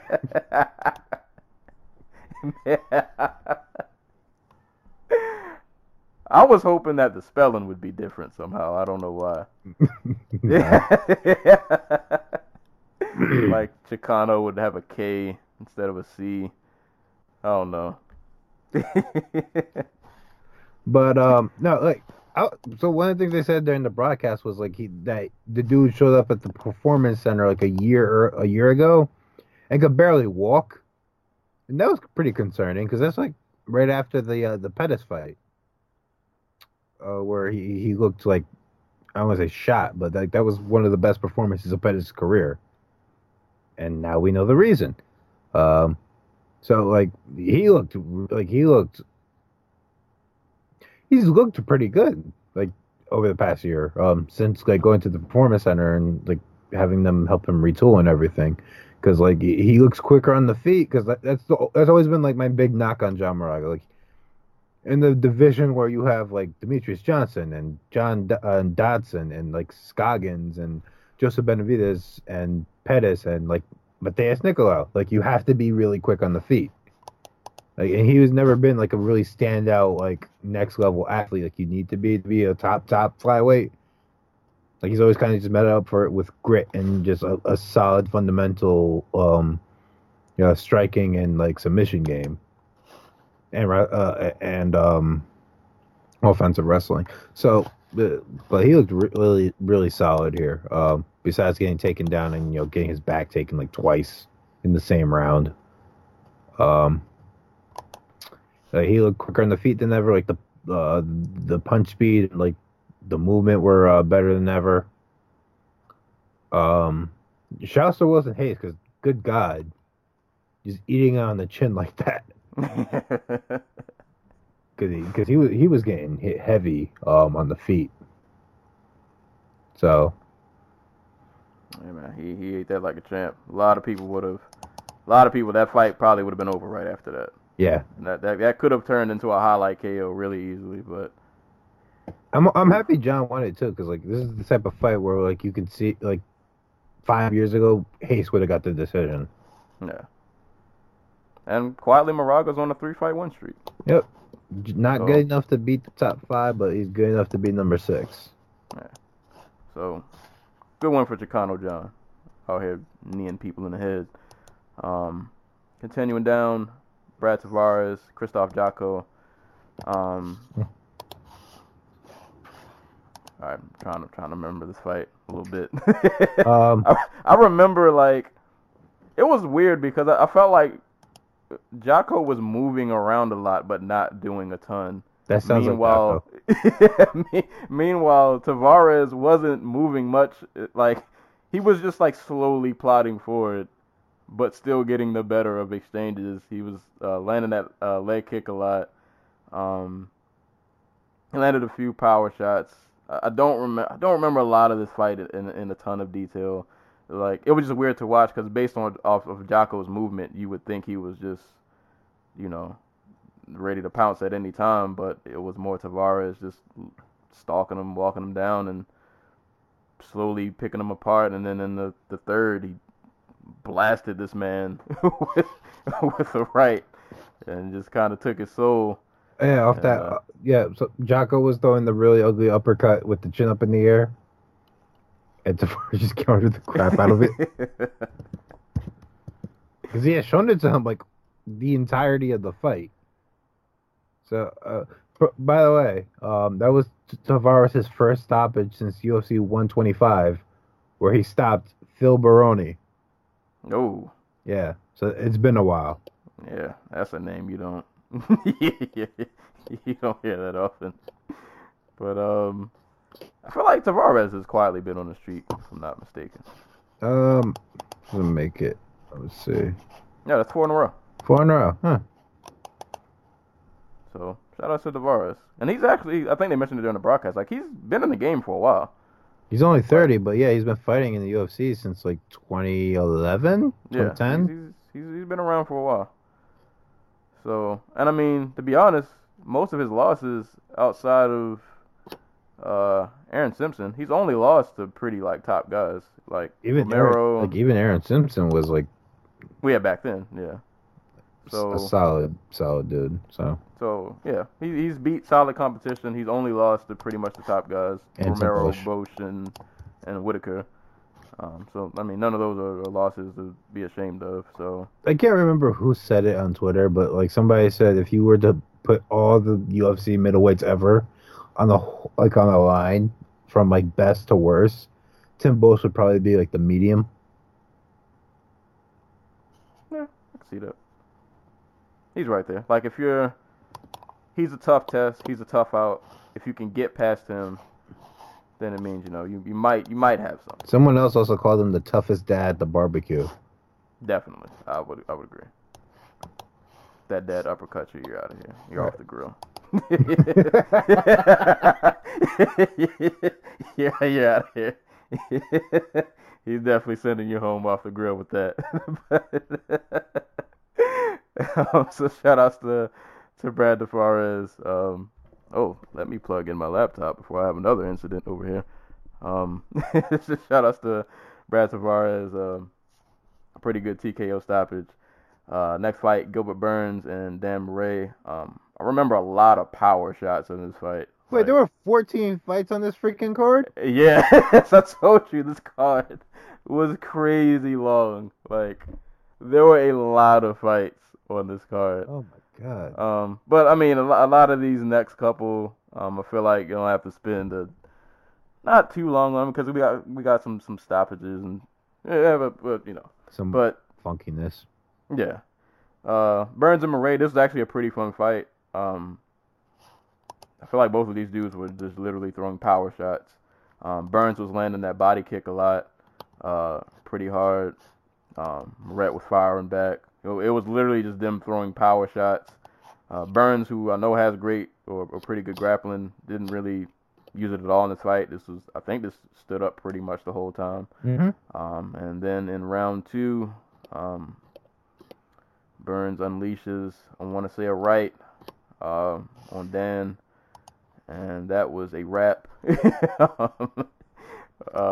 Was this the KO where I think he caught him with the right, and dude just kind of like fell with his knee, just kind of slumped? Oh yeah, he fell and rested on his knee. Yeah, and like Burns didn't even attempt to follow up. He just kind of walked away and knew it was over. Yeah.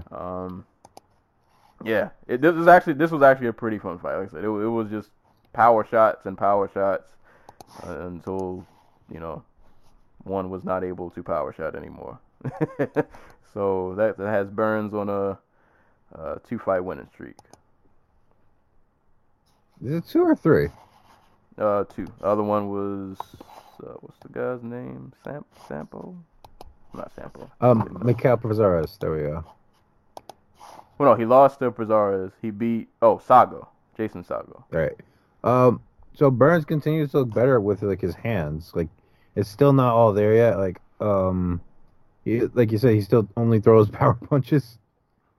But like his striking is like coming along way better than like back in the day where he was just basically spamming punches. Now he's spamming punches with a purpose.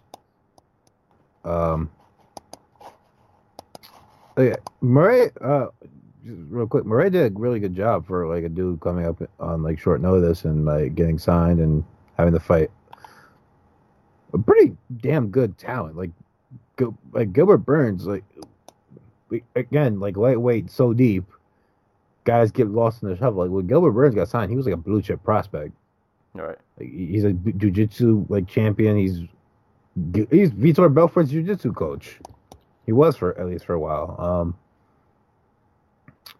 Like just I don't know how high he goes at lightweight. I think he'd have probably more success at like welterweight because like this fight was originally supposed to be him and Lando Venata, but it was rescheduled from a previous bout, a previous card, I think, where like Burns was like 30 pounds overweight when he got there. Jesus Christ. Well, not 30 pounds, but he was supposed to fight Mercier at UFC on Fox 28, but they were both pulled for the card because Burns was deemed like too heavy to cut weight. Which, if I thought it was in California. So I guess that's just countrywide now, because I was in Florida. But anyway, like Burns was like too high above weight for them, the doctors to feel safe for him to cut to 156. So they just called the fight off. So like, it's not like he's short. He's 5'10". Like he could compete at welterweight, I feel like. And he'd probably be a hell of a lot quicker. And he's quick now, so. That's solid win for him. Obviously, and 170 has grapplers, and he's got that skill set. So I assume that would translate. Yep. If he goes up. 2 knockout wins in a row for Burns on the feet. Right. Big deal. Speaking of knockouts, I'm on my Facebook timeline, and I see Mr. Fish in the Fight Club. I don't know if this is footage from that classroom, but oh boy, America. I'm mad none of the kids called them out for a fight. As far as we know. With this fight that I'm seeing, I don't think these kids should have called them out. Oh wait, they have footage? Are you kidding me? This video that I'm watching, this looks bad. This looks terrible. I feel like I'm contributing to the downfall of mankind by even watching this. Dude. I'll send it to you on Facebook. World Star is already a thing, man. Like, we are way past the point of the downfall of civilization. So, oh, that's funny, because actually I had a Memories Facebook post. So yesterday in like 2011, I officially cleansed myself of World Star. Oh, and here I was going to suggest that me and you do commentary over World Star videos. Oh no, I can't do it. Every time I watch World Star, I feel like a terrible human being. But I just sent you footage of this video that just popped up on my timeline. But this next fight. What the heck? This is like flat fight. That's what it's like. They couldn't have challenged him to a fight. I don't think it would have went too well. Shoot a double leg, damn it. This wasn't really a fight club. It was a lot of aggressive slapping going on. But this next fight. Matter of fact, no, I take that back. Koika Karnos was right. MMA has ruined street fighting. Because everybody just shoots for shitty double legs instead of like trying to go for wrestling moves. Oh man, this next fight, Lauren Amelia. Lauren. Terrible. Wait, were these? I thought these were like high school kids. This dude's saying like they're 11. Yeah, I mean, I would hope you're not in high school fighting like that. That is not a recipe for victory. And these kids deserve to be bullied.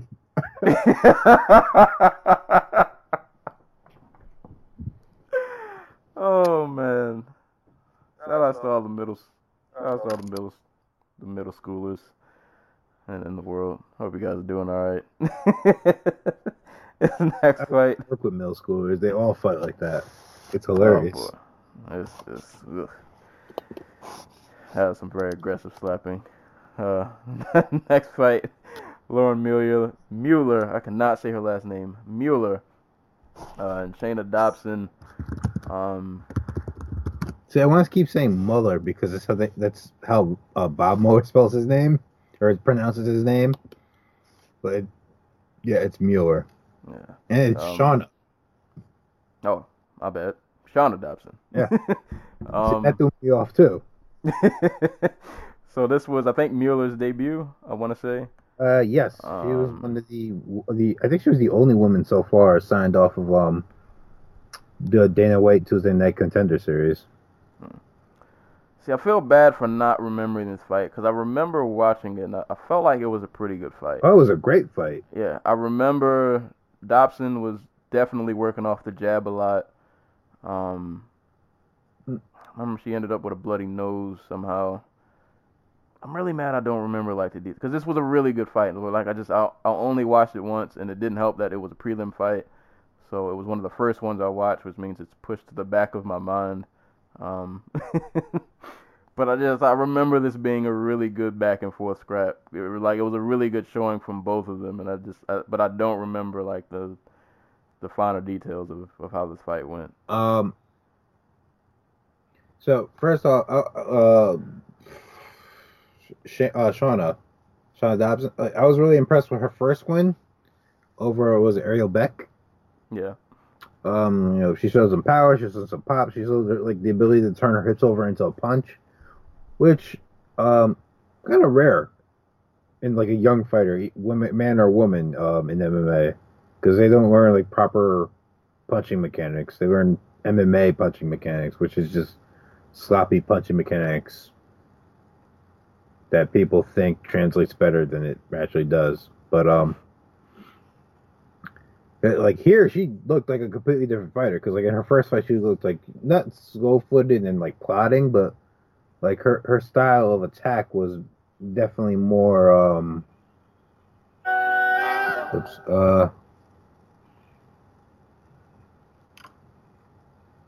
Crap was. I'm trying to think of like a fighter who's like like I guess a John Lineker, like where he just come forward, get in your face. March it down a little bit, but like here she was flowing, like just like flowing, which is crazy because I think this is her third or fourth professional fight, and she looked like a natural. She hurt Mueller. She hurt Mueller in the third round, going to the body with like a straight right to the body. Followed up with a whole bunch of body punches and kicks, and almost like didn't get the stoppage, but like she was doing like her damnedest to get it. But Mueller had her on like volume and aggression. That's what really came down to. Like she she was stringing together punches and kicks really well, like feeding like kicks to like open up the overhand right. It's a really good fight, actually. Like, so, like again, you wouldn't think these two women only had 8 fights between them heading into this one. Yeah, both look. Yeah, they were definitely both very like well polished. And hint to the hint, if you guys have Fight Pass, this is on there. That's how I watched it. So definitely give that one a watch. So yeah, shout outs to Mueller. Got a win in your debut. I forgot. Is this flyweight? Oh yeah, flyweight. That was flyweight. Yeah. There we go. So more talent at flyweight, always a good thing. Interested to see how this division will continue to build, but good on Lauren Mueller. Definitely good addition to the division. So that fight, she won by unanimous decision. Next fight, there's honestly not a lot to really talk about. Yushin Okami, Diego Lima. Somehow Yushin Okami is that welterweight. That's still weird to me. But yeah, there's a lot of wrestling from what I remember.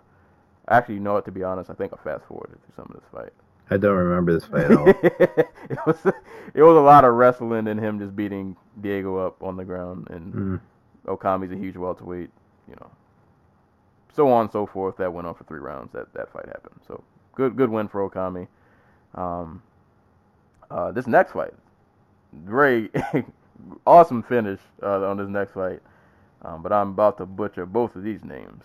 Adam Wieczorek. Yeah, something like that. Wieczorek. Yeah, it's probably, I think they do WZ with them. So Wieczorek, something. That gentleman. And Arjan Bueller. That's really pronounced Bueller? I have no idea. Oh. Arjan Singh is either Bueller or Bilar, who I think was the first fighter to ever wear a turban coming down. Yep. He said that. Yeah. So actually, it was funny because this was the first fight I did see, and that was actually the first thing I saw. Like literally, I just saw his entrance and him walking down the turban. I was like, oh, that's interesting. I don't think I've ever seen that before. So, Arjan actually looked good in the first round. Like he was landing some pretty heavy shots on the feet. I actually thought he should have kept it standing, or maybe just if you're gonna maybe just not trade in the middle, like just work him up against the cage and beat him up, because he was landing a lot of power shots against the cage. But like he would hit Adam with a hard one and then just like take him down and beat him up. So he looked really good in the first round. And from what I remember, he was looking pretty good in the second. But man, Adam caught him with a beautiful omoplata. I can't remember how they got to the ground. All I remember is I don't remember what Arjan was trying to do. I just remember like Adam like he like pushed his head down with like his right hand, and then he lifted his leg like over his shoulder to like get the omoplata set up. If I'm even describing this right, my memory's a bit fuzzy. But like I remember watching the setup, and like Arjan's face was down. I don't think he could even really see what was going on. Like once his face got pushed down. And then Adam sunk the omoplata in, and like once he like got up and put pressure on it, like he pretty much tapped immediately. It was a beautiful omoplata, great comeback win, because I think he was definitely losing that fight. But hey man, he took advantage of a quick opportunity, and it got him the W. So shout outs to Adam. I'm not sure how many omoplata submissions there have been in the UFC. I'm pretty sure it's not that many. I think it's the second. Yeah, so shout outs to him, and that was a way to have your wits about you, and you know, be ready for the opportunity when it presents itself. Yeah, but like I'm gonna just call him Bueller, Arjan. There we go, Arjan. Arjan looked really great, great in heavyweight terms, I guess. Like he rocked Adam on the feet, took him down with ease.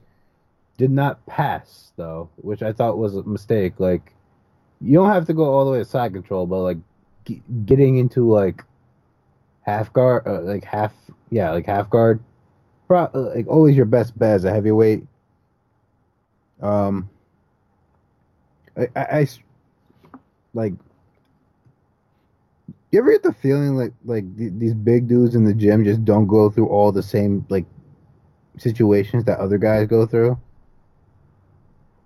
I mean, the smaller guys are probably not trying to roll with them or do all that, so. yeah, you're limited by like level of athleticism of the one guy in your gym who weighs 250 pounds.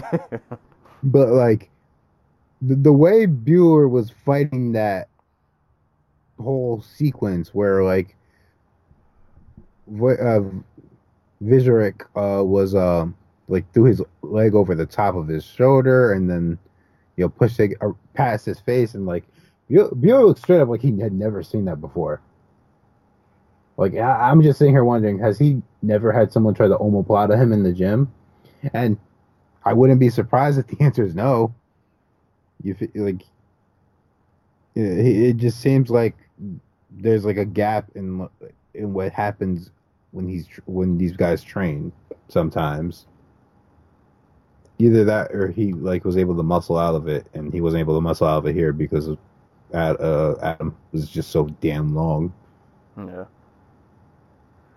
But yeah, that was a really dope finish. Yeah. So shout outs to Adam. But shout outs to Arjan too. Like anybody who does remotely good at heavyweight, I wouldn't mind seeing again. Like I said, he showed a lot of flashes of things that he can do that I think will work well for him in this division.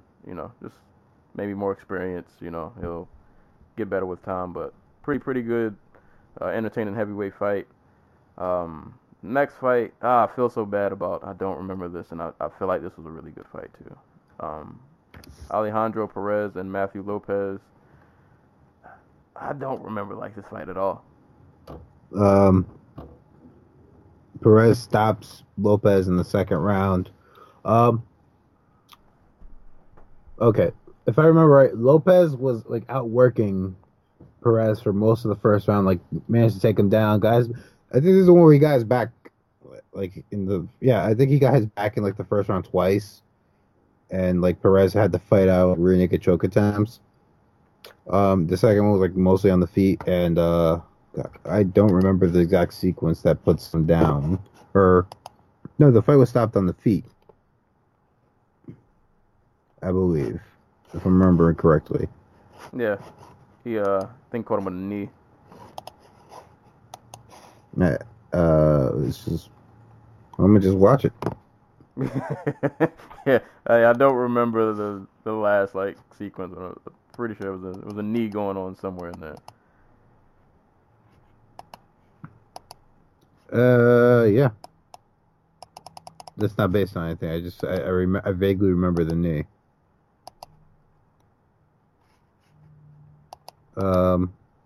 But big win for Perez, who, how many in a row is that? 4?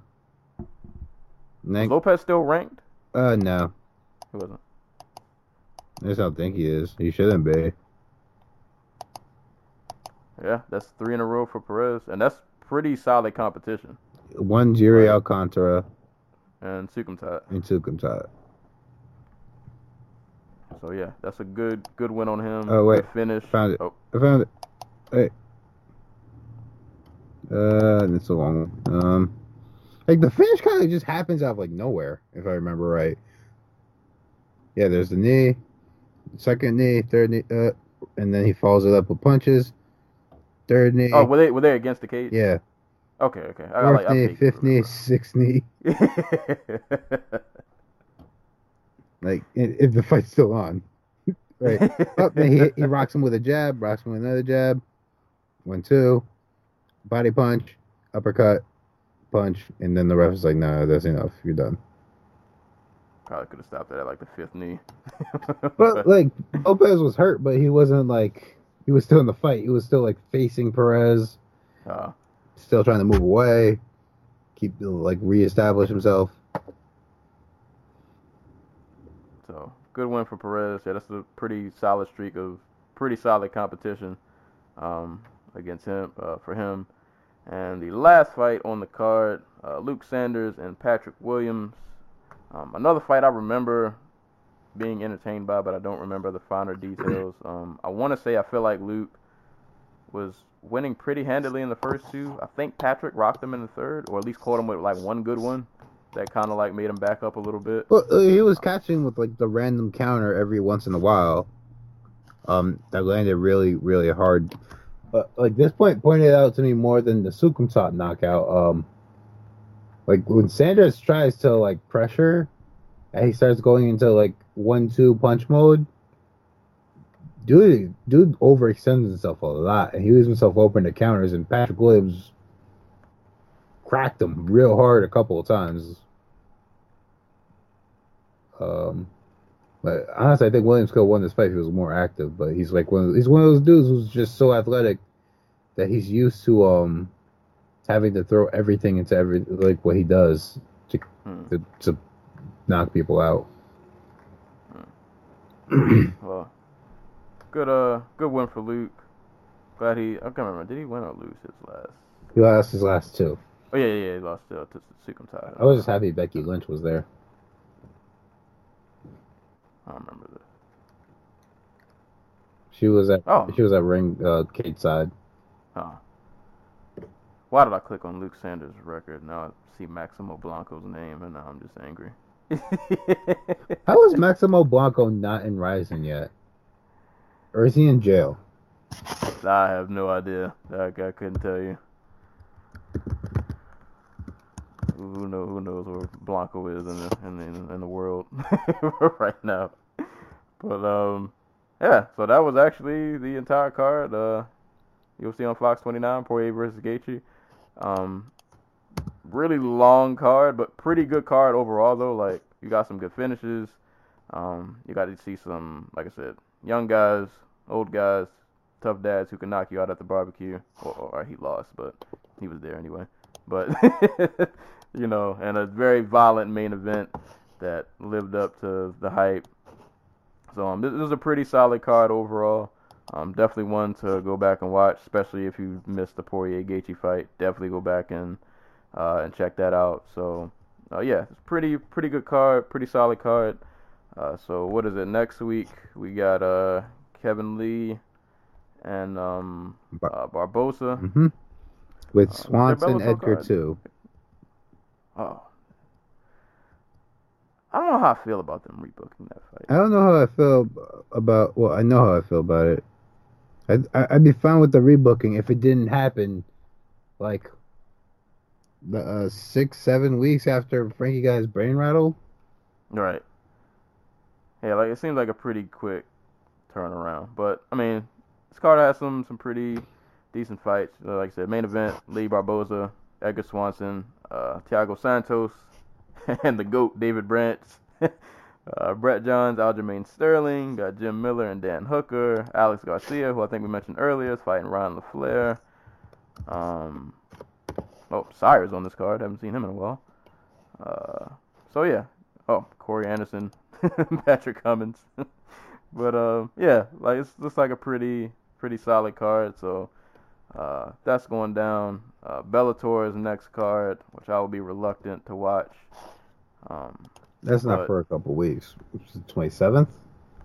It'll be here pretty quick. And then we get 3 weeks off between UFC, not Swanson, Lee Barbosa, and UFC, whatever pay-per-view is next. Yeah. Well, I'm pretty sure there'll be more shenanigans to talk about. Oh, I did not know Pico was on this card. Oh, no, Pico's on the Bader card. Hold on, I'm on the wrong one. Hello? Yeah, you can't hear me? Hello? All right, people, we are back again for the third time.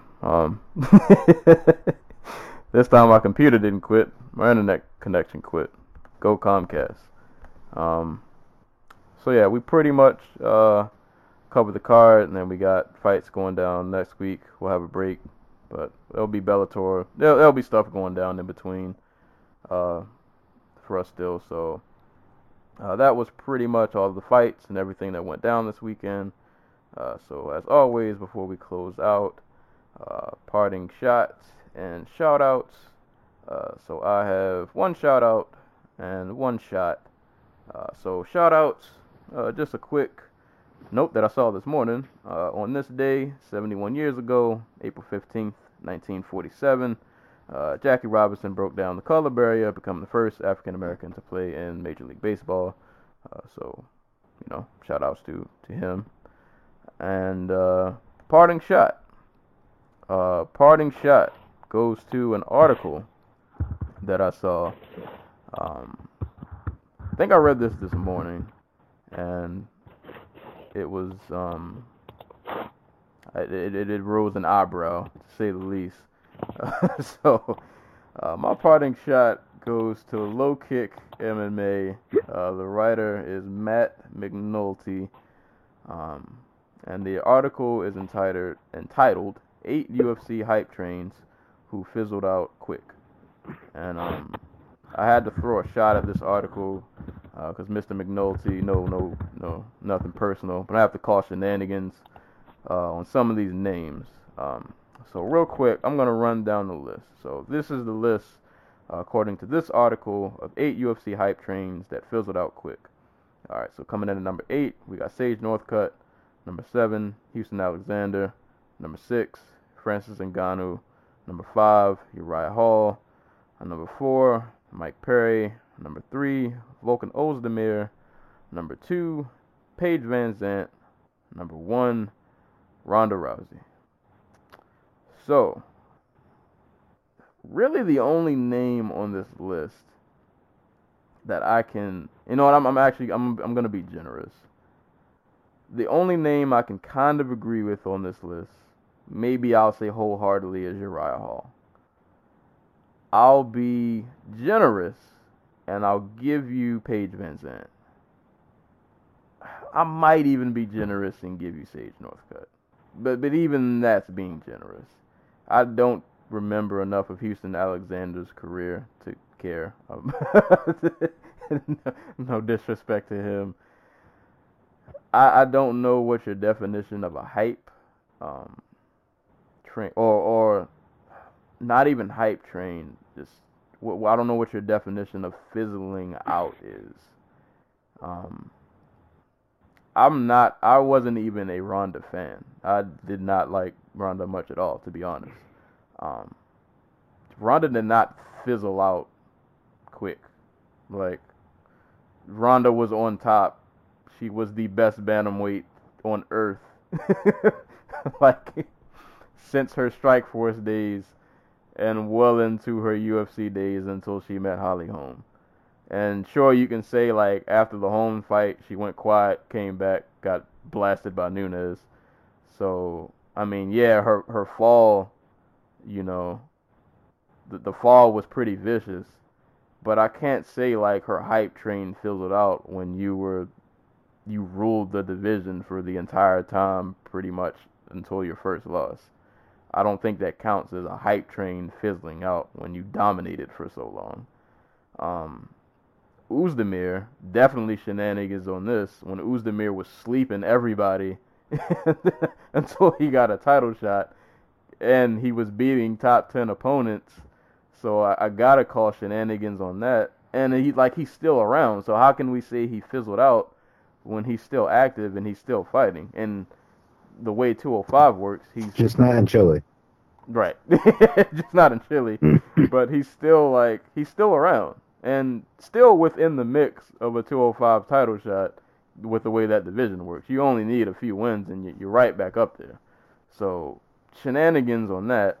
I know I said I was going to be generous and give you Paige Van Zandt, but I'm going to have to also call shenanigans on here because if I remember correctly in the article, you said that she's not the world beater we thought she would be.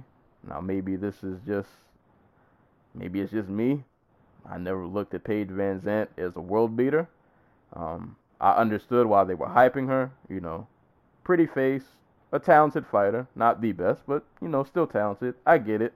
If she wins a few fights, this is definitely somebody you can see the machine pushing behind and getting behind. But maybe it's just personal on my end, never saw Paige Van Zandt as a world beater. And I think within her last few fights, it's pretty much been confirmed that she's not a world beater.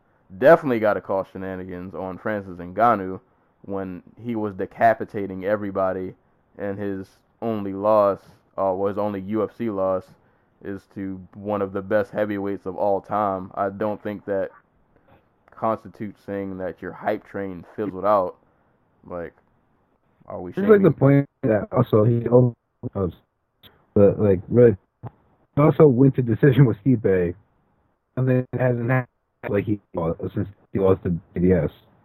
Right.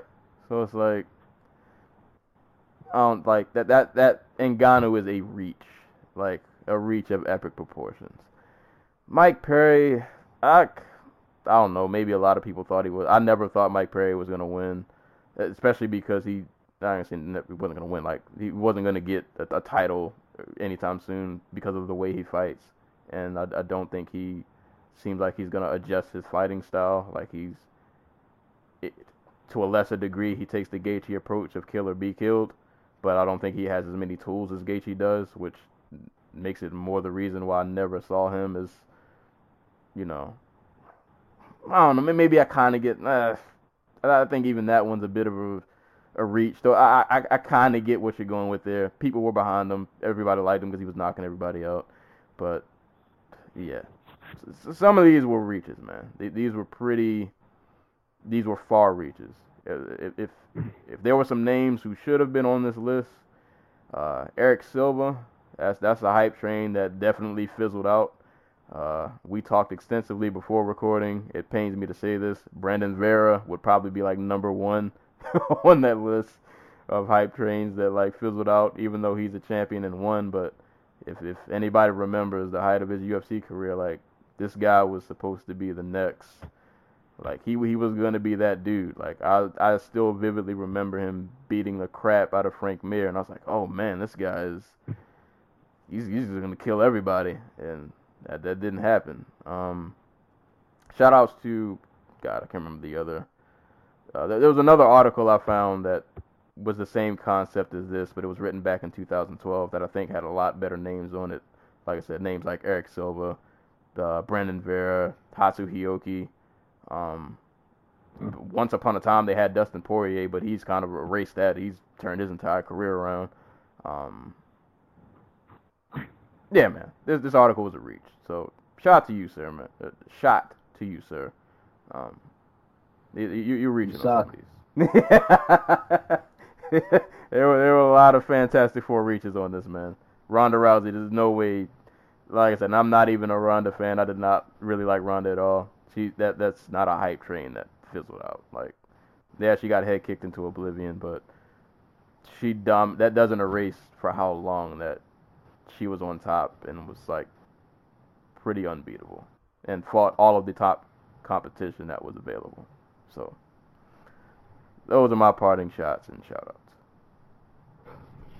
outs. Shout out to Ryota Murata, who defended his middleweight title over in boxing, knocked out some dude, Emmanuel Blandamora, in like how many rounds was it? Like 8. Probably gonna fight Billy Joe Saunders before if he wins that. I see him fighting Canelo or Golovkin eventually, because he seems like the type that wants. And as to Amanda Serrano, who made her MMA debut this past Friday for on Univision with Combate Americas, she didn't lose, she didn't win. She fought to a draw. She won the first 2 rounds and then got taken down the third and kind of got beat on for a 10-8. So back to the drawing board. It's not bad, because I think she started training like 7 months ago, so not bad. All things considered. Shouts to Germany and Egypt, apparently, because they're holding us down. And Right. Hey, man. Germany, the country with no MMA. Hey, they got to get the news somewhere. Or I'm sorry, I should say no televised MMA.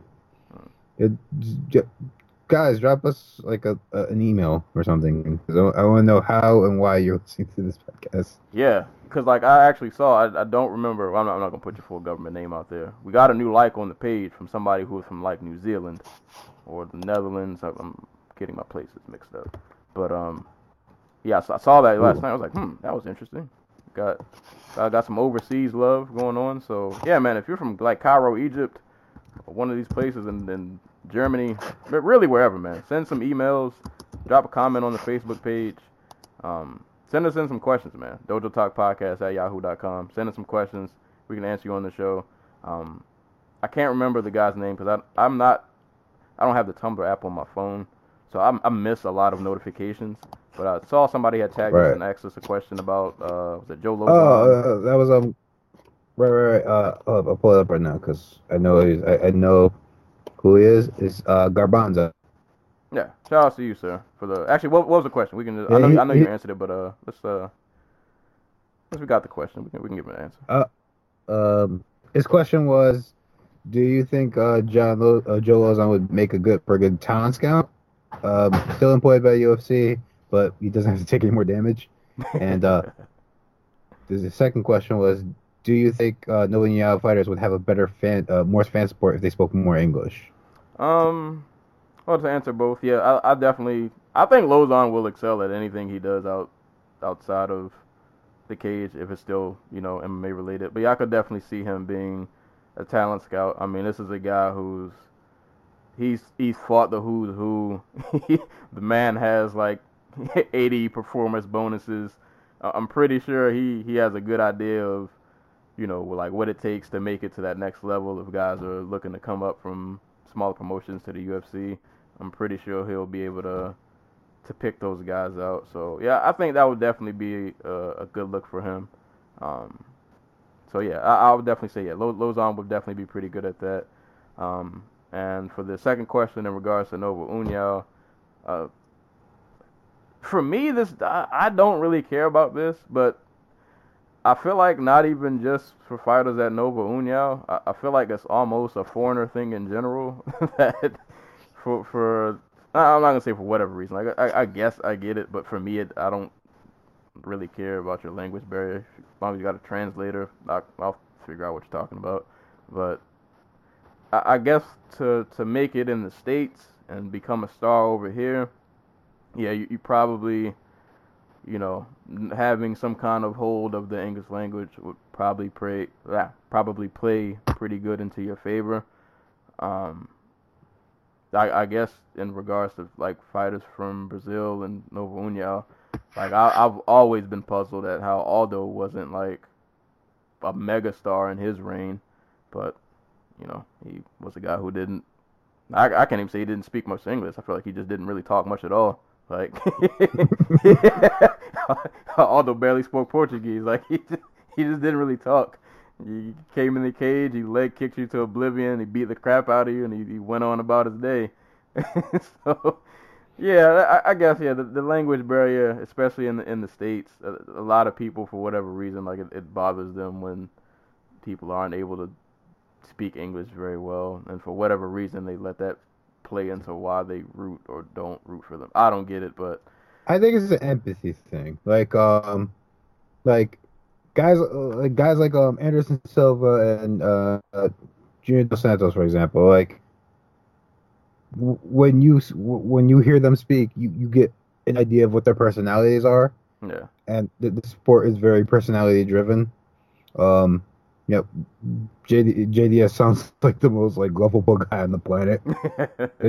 In his semi-broken English, he actually speaks English really well. I'm talking about when he first started out trying to learn the language.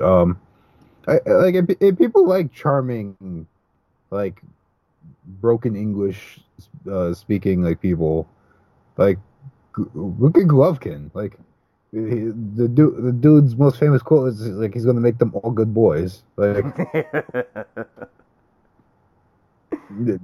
there's something to be said for like being that dude, Yeah. So like I absolutely. I think the Nova União guys would probably have more success in the U.S. And build more of a fan base if they spoke some type of English. But the barrier doesn't have to be like there are no definitives. You know what I mean? When you're talking being a star, like you could have all the intangibles and still just not cross over for whatever reason. This just reminded me of something, though. I have one more shout-out. Yep. Francisco Vargas. I'm not sure if you saw it or not. Did you see him knock out Rod Salka? Oh, was that the guy who wore the Trump shorts? Yes. Oh, yeah, get him out of here. Get him out of here. Clean him up. So for those who don't know, Rod Salka, famous for, being gifted a title fight against Danny Garcia in which he got knocked the fuck out in really lopsided, shouldn't have been made type of fight. Well, I guess getting big fights in boxing is good for getting more big fights in boxing because he got another TV fight. Francisco Vargas, and in the spirit of this American versus Mexican showdown, he decided to wear his America First wall shorts with like the American style bricks on his American flag colored bricks on his shorts. The fight did not go well for him. He got the fuck out. The wall will not protect you from them hands, bro. I feel like this go two ways for Rod Salka. He can continue being like the guy promoters call to get like to get Mexican fighters to fight, so they could beat him up, or he's just never going to get another TV fight ever again. Because the people who are tuning for boxing matches are old black dudes and Mexicans. Like that is like dead ass. That is boxing's primary fan base. If YouTube is anything to tell them, like you can't type in a fighter's name without like 20,000 different not elderly but like 40, 50-year-old black dudes talking about some dude fighting in like Delaware. like on the third fight on the prelims. So like these are the dudes holding it down. So like I say go with the gimmick. Just have Rod Salka keep fighting Mexican. Oh boy, I would pay to be a fly on the wall in that locker room. After you, boy, you got cleaned up. Get him out of here. See, now I'm wondering if this was just like a promotional stunt. I mean, either way, it worked because that shit was all over the place. Oh yeah, it was awesome to watch. It was great to watch. Yeah, man. Yeah, that wall will not protect you, bro. Them hands are coming. You're getting out of here. It's a really shitty wall. He laid him out next to the uncle that Timbo knocked out at the barbecue. Y'all can go sit on the same bench together. Let's go sit. Let's go sit in the corner with your little potato salad. Think about what you've been doing wrong with your life. But I mean, oh man, that was an awesome moment. He had to have felt. I didn't watch the post fight or anything. I literally only saw like the highlight of the knockout. I gotta imagine maybe he wasn't like gloating about it, in his post fight, but he had to have felt so good inside after that. Like you gotta be on cloud 9 after that. Oh man, but dude's a hero. Right? Yeah, like that's a moment. No matter what happens for the rest of his career, you can hang your hat on that one moment and be proud of what you've accomplished. Like that's a story for the ages. Oh man, but yeah, that's. Oh well, his in-ring attire has since garnered widespread attention, including Deadspin, the Washington Post, Newsweek, the Irish Independent, and Univision. Oh man! Hold up! Wait! In addition to being a pro boxer, Salka ran as a Republican for a Pennsylvania House of Representatives in 2016, but lost to incumbent Bill Quartz. Ooh, you can't run no more, man. By a near 2-1 voting margin. You can't run no more, man. You. How they gonna back you up? And you can't even represent the wall. He's gonna spin it. He's gonna be like, you see all these Mexicans, they're so violent. and here hitting us hard working blue collar types in the face. I just wanted to be champion. But...